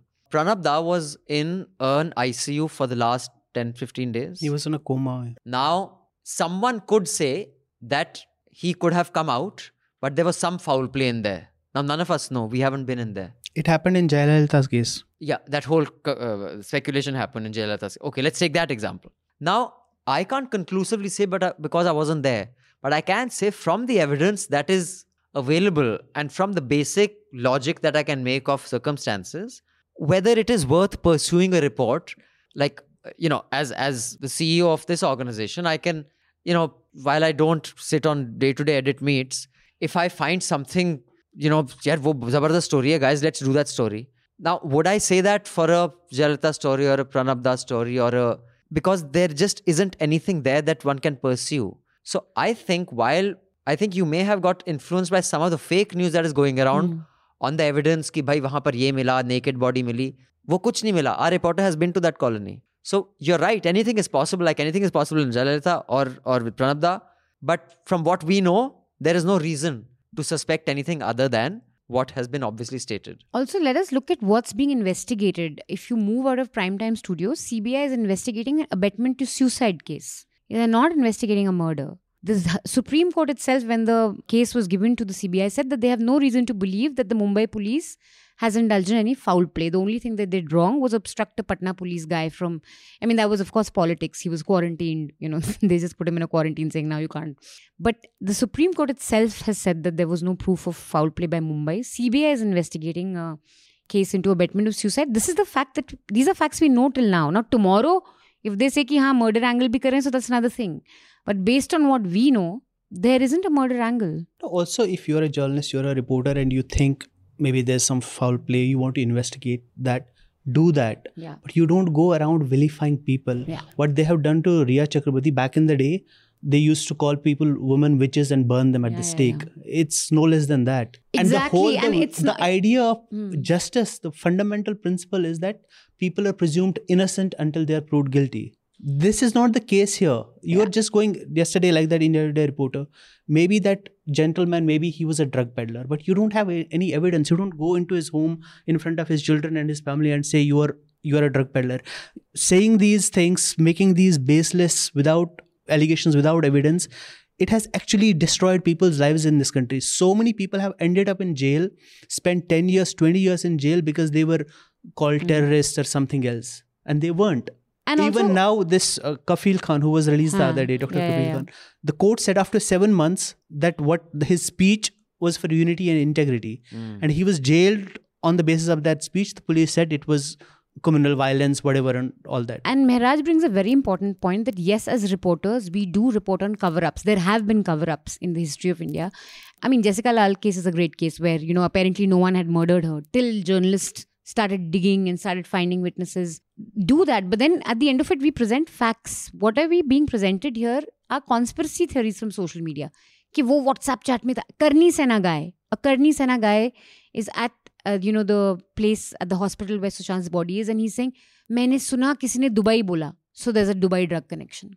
That's not how journalists operate, no? If I want to establish a Dubai drug connection, there should be a paper trail. There should be, change of money. There should be some documents. There should be some witness who says something. There was some MLA on Times Now who said that there should be a drug test, like there is a drug test on all sportsmen. There should be a drug test on all the Bollywood people. Wasn't that Kangana Ranaut who said that? Kangana has said that she has named 4 stars, Ranbir, Vicky, some guys, that they should come forward because there are rumors they're drug addicts. They should come clean and give. But what's that got to do with them like winning awards for their work? Even if they are. But this guy's, this MLA, the BJP MLA who said that let's say sportsman का होता है, Bollywood वालों का भी होना चाहिए. I'm saying सबसे पहले तो news anchors का होना चाहिए कि भाई, what are the classic symptoms? Overexcited, restless, too much movement, too much shouting. Now, I don't see Vicky Kaushal or Ranveer Kapoor or anyone doing that. I see Arnab doing that. I see Padma Joshi doing that. पहले तो इनका कराओ. If we were to actually do like an investigation, the way TV news does investigation, we can actually nail these guys with this. You should do really funny. We show on that. And then we should run after them. कैसे फुदक रहे हैं, कौन फुदकता है. और हमारे साथ हैं हमारे फिजिकल ट्रेनर एक्सपर्ट महराज. क्या बिना ड्रग के ऐसी अपनी सीट पे स्टूडियो फुदकना जायज है? हरगिज नहीं. हरगिज नहीं. ऐसे मुझे याद है जब मैं पीपली लाइव में मैं अपनी प्रैक्टिस कर रहा था.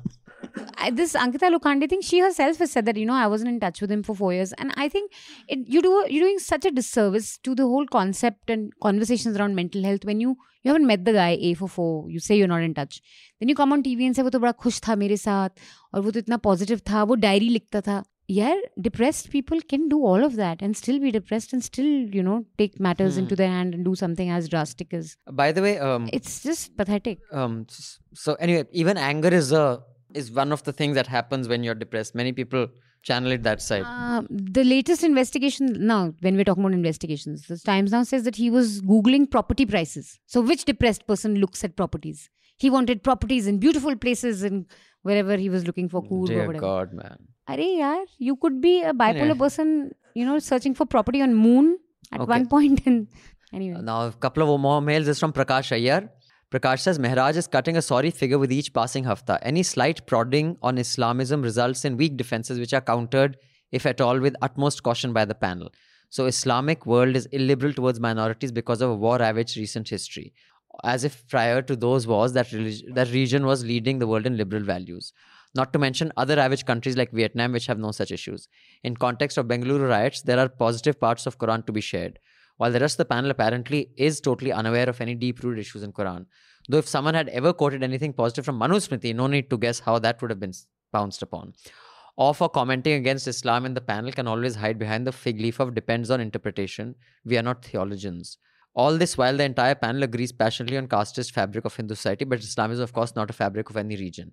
And this attitude is not just in discussion specific events recently. Over long periods of time, listen to Hafta, it is too clear how panel walks on eggshells when it comes to discussing issues or events on Islamism. While talking about casteism, panel's freedom is too evident. Jokes, anger, mocking, modulation of tone are all there, but with Islamism, it's a limited stiff commentary which comes as tokenism. Hard to write this off as bias. This attitude is something weirder. Don't know what to call it, but it is not just bias. I'm glad you guys at least discuss caste freely, and interviews like T.M. Krishna on his book are excellent. At least that part you are doing right. So before I let Mehraj respond, Prakash, two things. In screenwriting lingo, there is something called a blurt. A blurt is an idea that comes to your head and you just blurt it out and you write that out. But you never send the blurt to anybody. You go, take a walk, you have a bath, you have a shower, you do whatever you want, and then you come and rewrite it. You've sent a blurt. It's angry and it is full of many holes which I will puncture shortly. One is you should not assume what I will say about something or the other. That I will say this about. If anyone says something, let me respond and then you'll see what I say. My view on taking any religious text literally is the same, whether it's the Quran, whether it's the Bible, whether it's the Gita, whether anything. So your assumption is wrong. And I have articulated that several times on Hafta, that what is problematic is that this interpretation is wrong. Then anyone can interpret it anyway.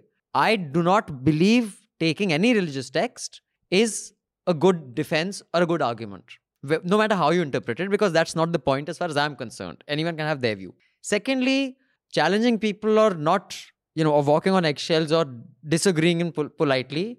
I'll give you an example. I'm sure you didn't write a letter when Madhu Trehan forced me up by the collar and made me stand up for the national anthem when we went to watch a film together. Now, you didn't say, why didn't I wrestle her to the ground and say, main nahi khada hoonga? Ab bhai, theek hai yaar. I don't believe one conversation with me is going to change her mind. And for everything else, I agree with her. I disagree with her on many things she said about Tabligh. I disagree with many things she said about Kashmir. But I don't believe my one conversation is going to change her mind.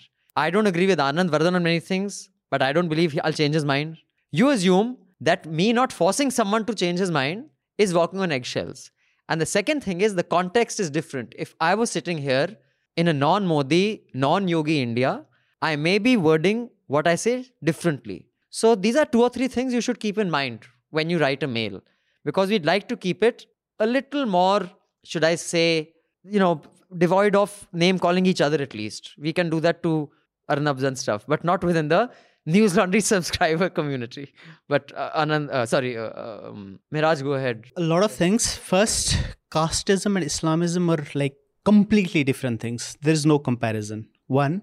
2, you said about some problematic stuff you found in the Quran. I'm sure you did, but I can't respond to generalities. To the best of my knowledge, to the best of my limited knowledge, I can discuss parts which you find offensive or whatever. We can discuss that. That's 2. Third part is, I never said that Islamic world is liberal or it's not liberal. What I said is that idea that Muslim countries or Muslim nations are singular in persecuting minorities is just bunkum. Let's look at the facts. Like I said the last time also, this is the perception gleaned from headlines. Let's look at the facts. Right now, China has put almost 10 million Muslims in concentration camps. Every day there are stories about that. It's a genocide in progress. Myanmar committed a genocide. We all know that. Sri Lanka, in Buddhists, what they did to Muslims. What Israel is doing in Palestine to Muslims. What Russia is doing to Muslims in the Caucasus, Dagestan and Chechnya. Even in Angola, what is happening to Muslims? Now tell me, of all these things, tell me a comparable example in the Muslim world. What I said is this is happening because if you look at all these countries also, they're either authoritarian, they're ethno-nationalist states. Even in India, if you really look at it, the most persecution of minorities right now anywhere in the world is happening in India, apart from China and Myanmar. You have Muslims you have Muslims being persecuted. I'm not just mean religious minorities, Muslim minorities, Dalits, Adivasis. They're not considered minorities. That's another violence. In fact, India is an outlier in this case. All these other countries, they're either authoritarian, ethno-national states, and in the Middle East, Saudi Arabia is practically destroyed Yemen. That's a human catastrophe of in fact, Dheeraj has written a piece enormous proportions. But that is not because they are Muslim. They're committing crimes against them because they're Muslim, or it's a political dispute. Right? All this is happening. Saudi Arabia, the Syria, China, Thailand, all these, they're either dictatorships, they're authoritarian regimes, they're ethno-nationalist states in Israel's case. India is an outlier because it's a democracy. And for the most part, it's been at peace for the last 70 years. And still you have this. This singular, I never said that this is not the case. The world is rife with violence. But this case that it's a particularly Muslim problem is not true. And even in the West, for example, in US, UK, Muslims are the most, study after study has shown that Muslims are the community that's most discriminated against. But the first email that had come, who was, I think he was also Muslim only, the one who'd written, at least in the Indian context, I'm not going to talk about the international context, these things that come out when, like he said, this, when that Azam Khan happened. It's the pushback from within the community. And Prakash, right? Prakash, one more thing I'll say. I call out my own with a lot more authority than I call out others. And the reason for that is obvious, because you can be more critical of your religion, which is why I always have said that there should be more voices of liberal, which is the point I made last time also, has to be from within the community. Otherwise, it is never going to be taken well. So I think that's too basic and a thing for me to actually restate again and again. And if you go back and read my piece on Bill Maher and Islam, I have made the point that I do think that there is a certain illiberalism in Islam fundamentally, which has communicated itself in various ways. And Miraj may not agree with me and I may not agree with him, but that's fine. That's life. No, I agree. I have said that because like I was talking about that theological aspect of blasphemy, for example. See, one is religion. One is religious thought. So what you see in extremism, for example, in Pakistan, in Afghanistan, that is rooted in religious thought that got solidified in the last 700, 800 years, starting from Imam Abu Hanifa.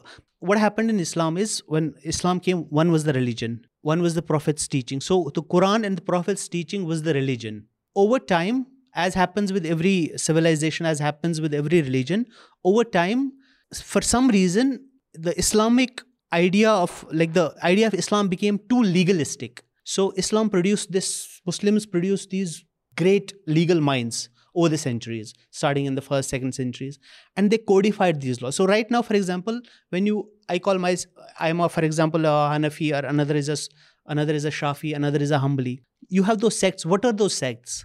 They're basically legal. Those are different legal interpretations of Quran, not theological interpretations, legal interpretations of Quran. So that is how it's solidified, and that created a religious thought. And that religious thought, which sort of has been, I suppose, the most well articulated by Maulana Maududi, which you call Islamism or Islamism, or political Islam. So that is the religious thought which has dominated over the last 70, 80 years. Why? Because the political conditions were such. It came out within a political context. Islam in the last 1400 years has produced 4 or 5 people who have basically reinterpreted the whole religious thought. I mean, people have done legally, separately. Why it has happened is, I mean, you often hear this idea of takfiri, like Muslims are allowed to kill other Muslims if they don't believe in it. How did then that come about? Imam Abu Taymiyyah. So he was this theologian in 13th century Syria. What happened is, at that time, the Mongols came and sacked Baghdad. Then those Mongols became Muslims. And because they hadn't yet accepted Islam, or whatever the tradition was until then, the Muslims usually didn't fight with each other. But these guys didn't accept that. They used to fight against other Muslims also. And Imam Abu Taymiyyah believed that they shouldn't be fighting against the rulers of Egypt who were at that time. They wouldn't listen. The king wouldn't listen. So he issued this fatwa saying that you're allowed to kill Muslims also. And that has become the sort of the legal precedent that everybody from Al-Qaeda to ISIS to Taliban side to justify that. That came in the 13th century. So they're using that to justify it today. Exactly. So similarly, Maududi's thought came in response to what was happening. The British Empire was winding up. Muslims had lost political power in the subcontinent. The caliphate had wound up in Turkey. So they were just looking at what happened. How do you regain power? And their interpretation was political Islam. You have to politicize Islam.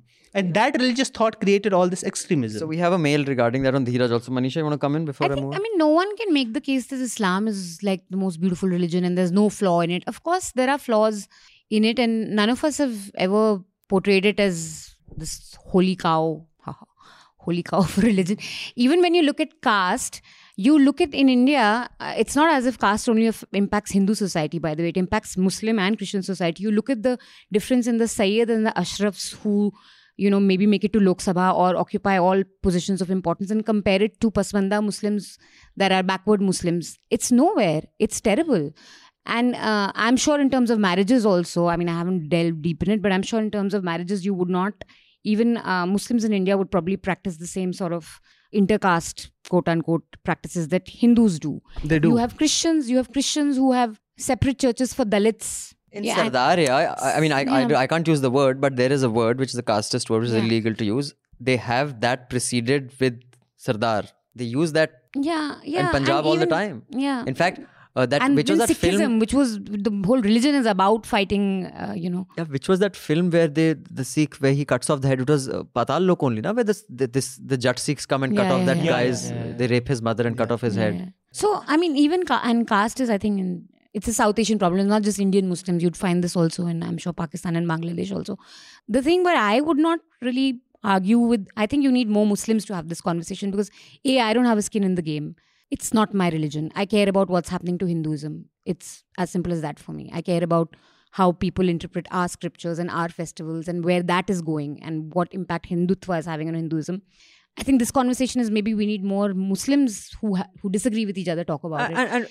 And also, I haven't read enough. Like, I haven't read the Quran to really know whether... That's what I want to talk about. I think more than, not having skin in the game or not having, is... Now, I grew up in a very Hindu household. I am quite proud that I know the Mahabharata and every little character of the Mahabharata, from a Barbarik to the importance of Ghatotkach and how he was responsible for Arjun having survived, and the casteism inherent in that, because I know that story so well. So I was telling my niece and nephew the other day, much to my mother's chagrin, which she was quite upset.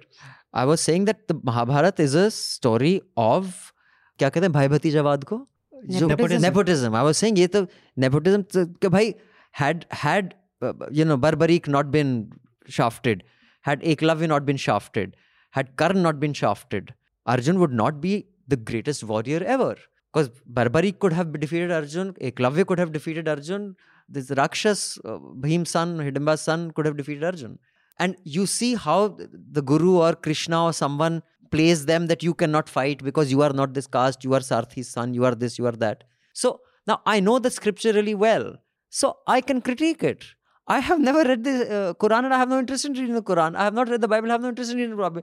I have not read the Torah, kehte na? Torah. I have not read the Torah, I have no interest in reading the Torah. If I read it at some point or if Ramanand Sagar makes a serial and I watch it, then I'll give my VTs on it. I don't... Yeah, and I think, but you're right. I agree to the point that there needs to be more open conversations on Islam. And in India, of course, we have the largest populations of Muslims. So maybe in popular media also, there needs to be more discourse between Muslims who disagree with each other, how they view their religion, blasphemy, hijab. But let's be realistic, it cannot practices. happen in this environment. In this environment, any step back would, like, I don't think by itself, I don't think there's anything wrong with the Ram temple's demand. But I know for a fact that is, ye to pehli jaanki Mathura Kashi baki hai. It is not, because the idea is not the temple. The idea is completely different. It is much bigger, which is why the context in which a conversation happens is important, which is the point I think Hartosh also made. No, also, I mean, it's not that these conversations are not happening. It's just that because the media doesn't care. And you only get, like I said, you get this idea from the headlines. Like These conversations are happening. There are revivalist movements, like I said about the Farai school. It's a huge movement now. It has like basically turned upside down the religious thought, what I was talking about, the Maududi thought. It's turned it upside down and it's happening. It's spread all over the world, US, UK, Australia. I mean, it's still in its nascent states, but it's happening. It's just In because fact, people don't care about it. That's a remember different matter. Irfan Khan, who had put out a critique of Qurbani, and where he said that the point is not to sacrifice a goat, it's really to, sacrifice. It's more to do with give up something that you love, and it's more to sort of go within yourself, and it's just become a mindless ritual now. But you will not listen to him. You want to listen to Tariq Fateh, who will show you fake pictures of Bangladesh and say, "Dekho, khoon ki nadiyan beh rahi hain Old Delhi mein." So it's a problem with the media also. No, Intelligent critique of Islam also needs to be read. The fact that people like Tariq Fateh and that Vivek Agnihotri have moved not just from the Republic and the Times, now they've moved on to, Agnihotri was on India Today TV. Now if those are the voices that inform your population. Or Madhu Kishwar saying things like, you converted for the bag of rice or whatever. Anyway, she's a nut. We shouldn't talk to her. If you have to read the most scathing criticism of Islam, Islamic thought, listen to these like Islamic scholars. Absolutely brutal. I mean, no Tariq Fateh can come anywhere near them. Absolutely brutal. They will not find But because you don't know about that, so you assume that's not happening. Another thing what Manisha said about casteism in Islam, for example, that ties into my point. India, Pakistan, Bangladesh, Muslims also have casteism, if not the caste system. Nowhere else in the world Muslims have this. Okay. So is it a religious problem? Elsewhere they have racism, other stuff. Sure. Is it a religious problem? No, it's a socio-cultural problem. Absolutely. Then Aditya Ranganathan writes, "Hello NL team. Hafta letters over the past few weeks show clear discomfort in the subscriber base whenever the privileges of upper caste Hindu get challenged. In particular, I would like to respond to the letter by Prakash Shayyar last week, where the subscriber equates Dalit oppression by upper caste Hindus to Hindus being oppressed by Muslims in the past. A questionable claim. The letter goes on to cite Bangladesh and Pakistan, two sovereign nations that have nothing to do with the Indian Muslim, as sources of Hindu angst. Holding an Indian Muslim constantly answerable for problems faced by minorities in other Muslim countries is appalling and akin to insinuating that their natural homeland isn't India. To compare atrocities on Dalits to cherry-picked instances of violence by Muslim rulers in medieval India is an attempt to falsely paint all sides as equally disadvantaged. Subjugation of Dalits isn't a thing of the past. It is very much a reality in today's India. The truth is that be it in medieval India or today, the upper caste Hindu has always been a privileged group, regardless of the identity of those in power. That Muslims historically oppressed Hindus is a selective argument that the right wing uses to demonize the Muslims living in India today, conveniently ignoring equally violent non-Muslim rulers. The letter goes on to put the onus of extending the olive branch on a community that has been abused and humiliated on a daily basis based on notional medieval wrongdoings. As privileged upper caste Hindus living overseas, it is hard for us to fathom the humiliation and otherization felt by minority groups in India today. To put the onus of reconciliation on the minorities is arrogant and fails to acknowledge the power asymmetry, historically and contemporary. The Indian Muslim today is the oppressed class, and so is a Dalit living in current-day India. There is no real equivalence between Dalit groups asking for reservation and a Hindu upper caste vandalizing a mosque. One is a long oppressed, also currently oppressed group fighting for a more equitable society, while the other is driven by the bloodlust of a historically privileged majority fueled by propaganda. The art of premeditated centrism lies in constructing such false equivalences where both sides are assumed to be equally powerful or disadvantaged in order to appear balanced. Till we wholeheartedly acknowledge these power asymmetries, we continue to fuel bigotry and violence intellectually. Aditya. Thank you, Aditya. And just one more email on the same subject. You have something to say before I move on to that? That's as well put as anybody can. Maybe we can hold a series when after the lockdown or something. Yeah, we should just hold get like lots of I think we should have different voices. Like maybe we should have 2-3 big events with our subscribers. yeah. No, I was talking about this whole Muslim, the concept of critique of Islam. So maybe we can actually like host a series of people, atheists, maybe liberals, conservatives, Muslims, to talk about what they feel about. Maybe that's a space that should be owned, because there's so much crap thinking and cliched sort of. See, this is how it works, right? And it can be frank, Javed Akhtar, for example, is a self-described atheist. He is an atheist. Oh, He is the only person who is brought on to talk about Muslims. And he's correct. Yeah, it's just, I think it's the way it's... But even Javed Akhtar is an extremist for people. He's an apologist of Islam. The guy is like... So Dheeraj says hi there. Critiqued Islam so much. I was quite intrigued by Mehraj's defense of Islamic countries with bad human rights record. It was quite fascinating to hear some of the countries that he mentioned were democracies that became autocracies. Fair point. My assumption is that he was alluding to the fact that they are autocracies. It is a non-argument if we compare India to these countries, because it's obvious that moral authority of a democracy and the standard you would keep a democracy is way higher than an autocratic state. Fair game. If this is the case, then my view below is really irrelevant. But if he was using wars in these countries to justify atrocities against minorities as an act of war, then I'm afraid I'm finding it difficult to digest what you were saying, because the most significant of Islamic countries was not at war for more than 100 years. Gulf War affected Iraq and Kuwait, not much of the rest of GCC. None of the rest of the GCC were really ever bombed. But yeah, Dheeraj, I mean, since you said that it was not one or the other, I think what Mehraj was saying was a little more nuanced. Saudi Arabia, after the fall of the Ottoman Empire in 1919, thanks to its oil money, managed to take its place in the Sunni world, and this country is regressive and is followed by a lot of Islamic countries. There is enough evidence on the support of Mujahideen all over the world, not just Pakistan and Afghanistan. I'm not sure how Mehraj will defend Saudi, UAE and Qatar. Just remember, they're bombing the shit out of Yemen. Anybody who knows the Gulf knows Yemen, despite being an Arab state, are different from its neighbors. So we already discussed this. Yeah, that's exactly what I said. I mean, it's goodness, not that it's legitimate what they are doing. I mean, I believe unless and until the Saudi monarchy is destroyed, and I say destroyed with a lot of consideration, you will always have these problems in the Gulf, elsewhere, because they have that muscle, they have the financial muscle that they can impact a lot of people all around the world. So unless that is destroyed, that's like one of the greatest evils in this world right now. You should watch this documentary. I'll give you a link of which explains that much of what's happening in the Middle East is basically Iran and Saudi just going at each other. A lot of the politics, the war, the violence is a result of those two states trying to establish some sort of hegemony in the Middle East. And Iran isn't so much going at it. They're more like responding to... Okay, so guys, Ashli, Himanshu, Yogesh, all your mails haven't been read yet. And we have so many mails this time. And Bimal and Sagar, there's just a few. So I will read your mails next time. So can I just request our subscribers, don't write mails this week.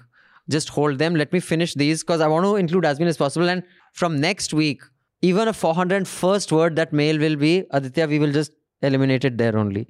Because I want more voices. I want to hear more people. I don't want to hear more of one person. But so don't mail us this week.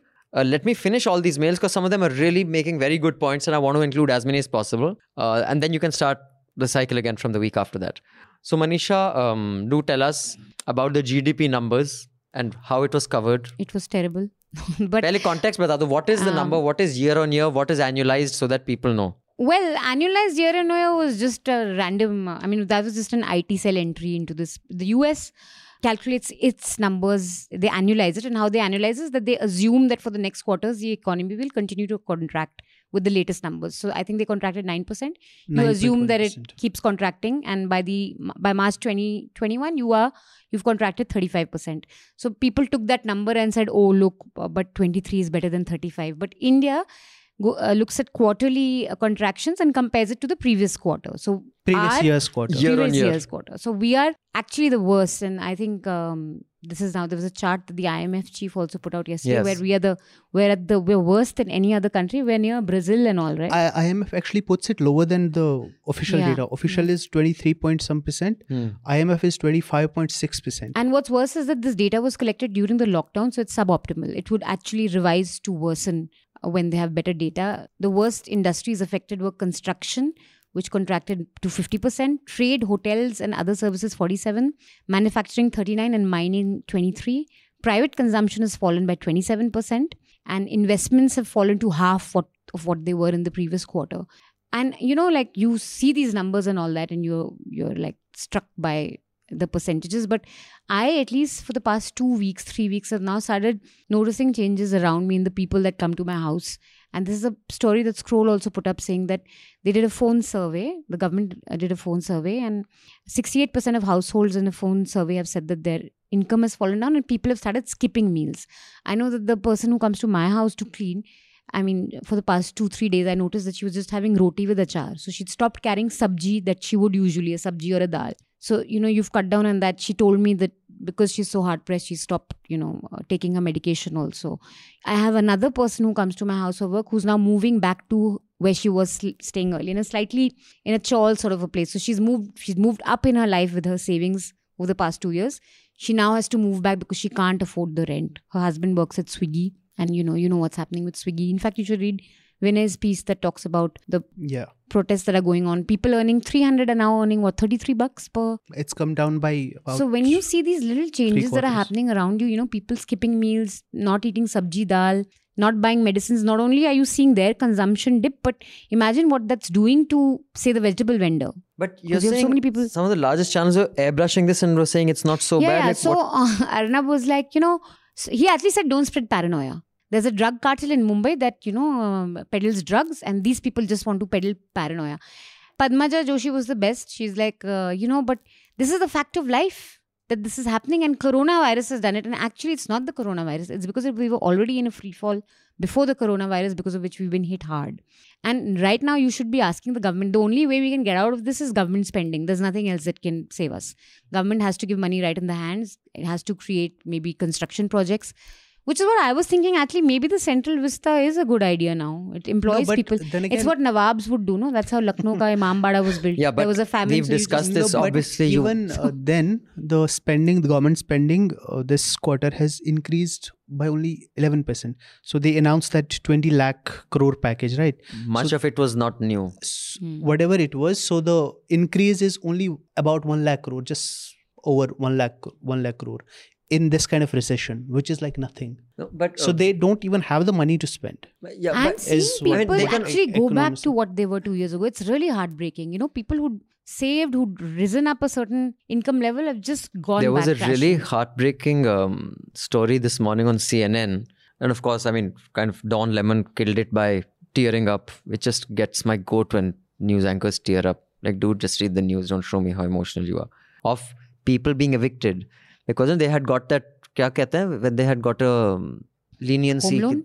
not home loan. Mortgage. Waiver? हाँ, like they had not waiver, but the technical, deferred payments. they had said that it is extended by this month, but whatever is that economic term that they're using there.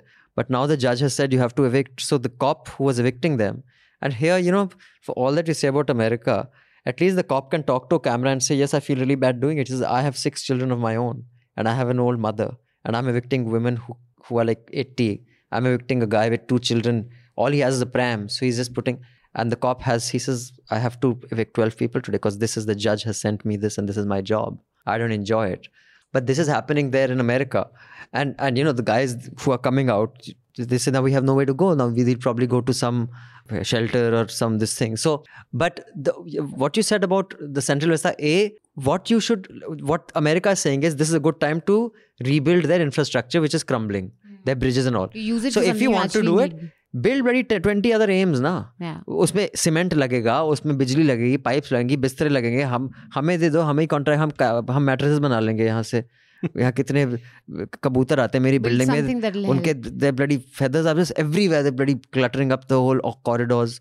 हम ही उसकी mattresses बना के तुम्हें भेज देते हैं.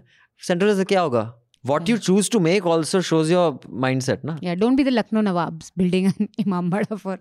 Also, yeah, I mean, I'm also. So the Congress spokesperson on Aaj Tak at least was very prepared. She ambushed. Anjana was discussing China.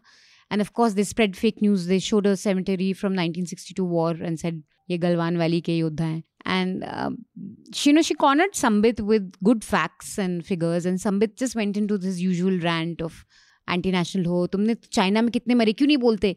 And anchors let them get away with it. It's so disheartening. I mean, this is something, if you're a hotel management student, I mean, this is going to affect so many people. You're not going to get a job in this industry. You lose one and you won't even get one. I don't think these industries can create jobs for the next 1 or 2 years, the way they've contracted. This is the most heartbreaking part about it. Like you said, these stories, people are just like have no option. People are desperate.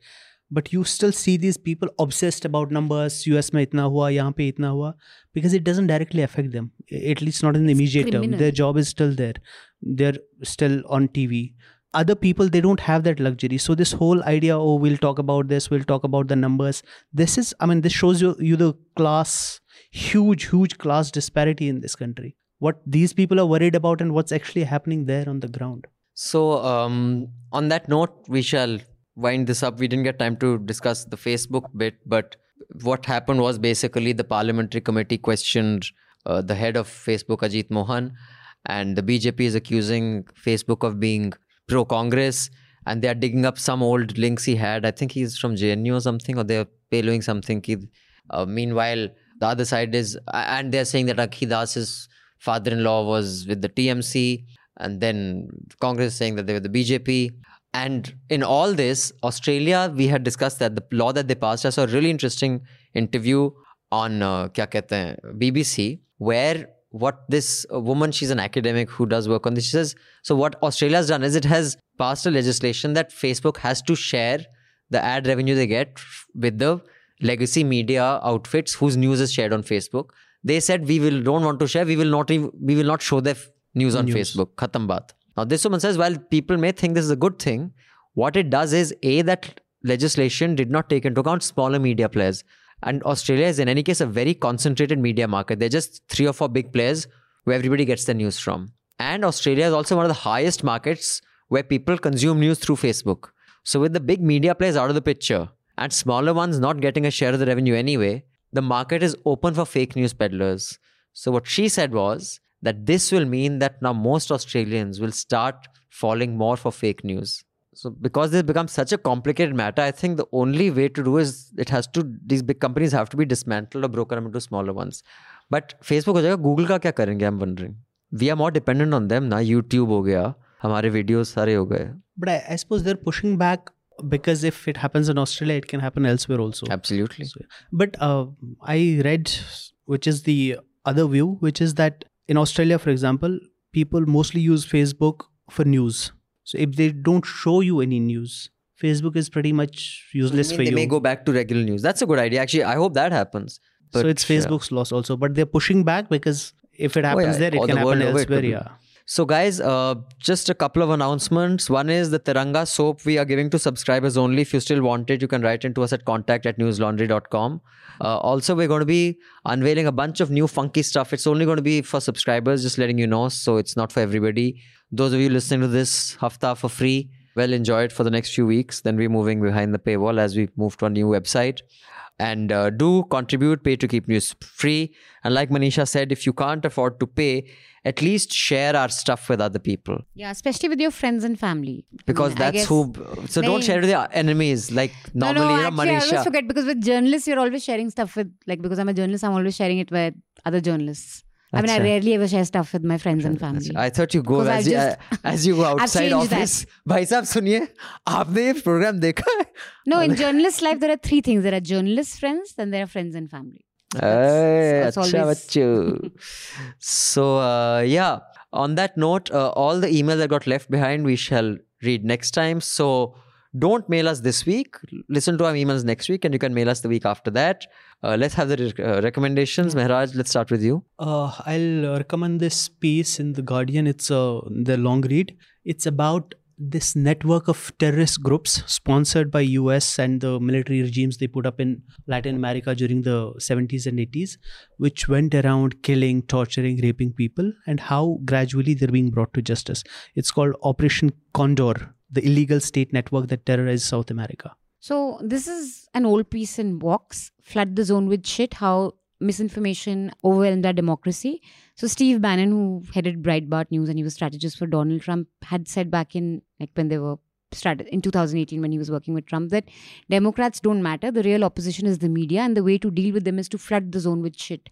I really think we should read this because this is what is happening in India. We are being flooded with shit, except the media is not the problem. Media is part of the shit. So you have social media, IT cell, and you have like primetime anchors who are flooding our life with shit. And to counter this, I think there's another piece that you must read in the print by Asim Ali. He makes a very good case of why we should not give into cynicism. So even though we are being flooded with shit, it's important to keep our head above it, not be cynics, and fight back in whatever way we can.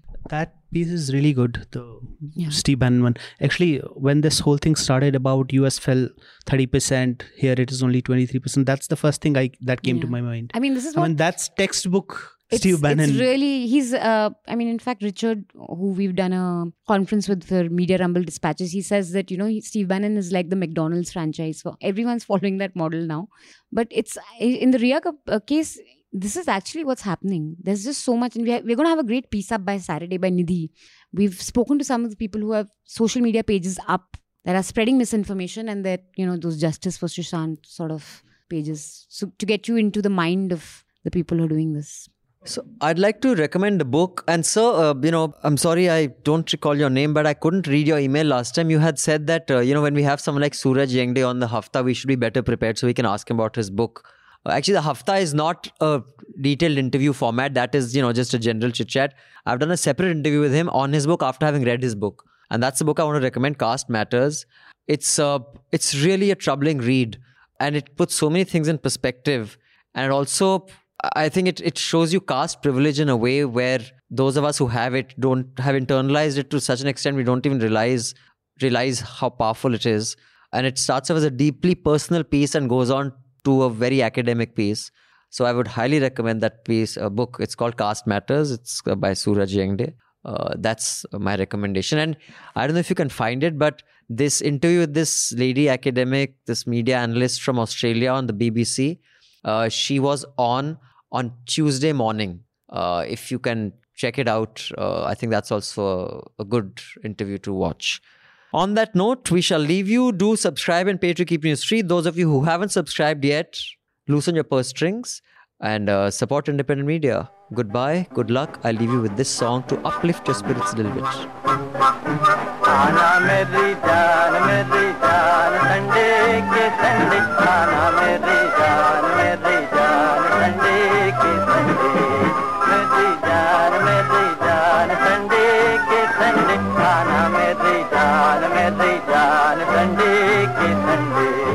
I love you. Ooh, yeah, I love you. तुझे Paris दिखाऊं, तुझे London घुमाऊं, तुझे brandy पिलाऊं, whisky पिलाऊं और खिलाऊं मुर्गी के अंडे खाना मेरी जान संडे के Sunday. All the News Laundry podcasts are available on Stitcher, iTunes, and any other podcast platform. Please subscribe to News Laundry. Help us keep news independent. To catch all our podcasts on news, pop culture, current affairs, and sport, visit newslaundry.com. Follow us on Facebook, Twitter, and Instagram, and subscribe to our YouTube channel.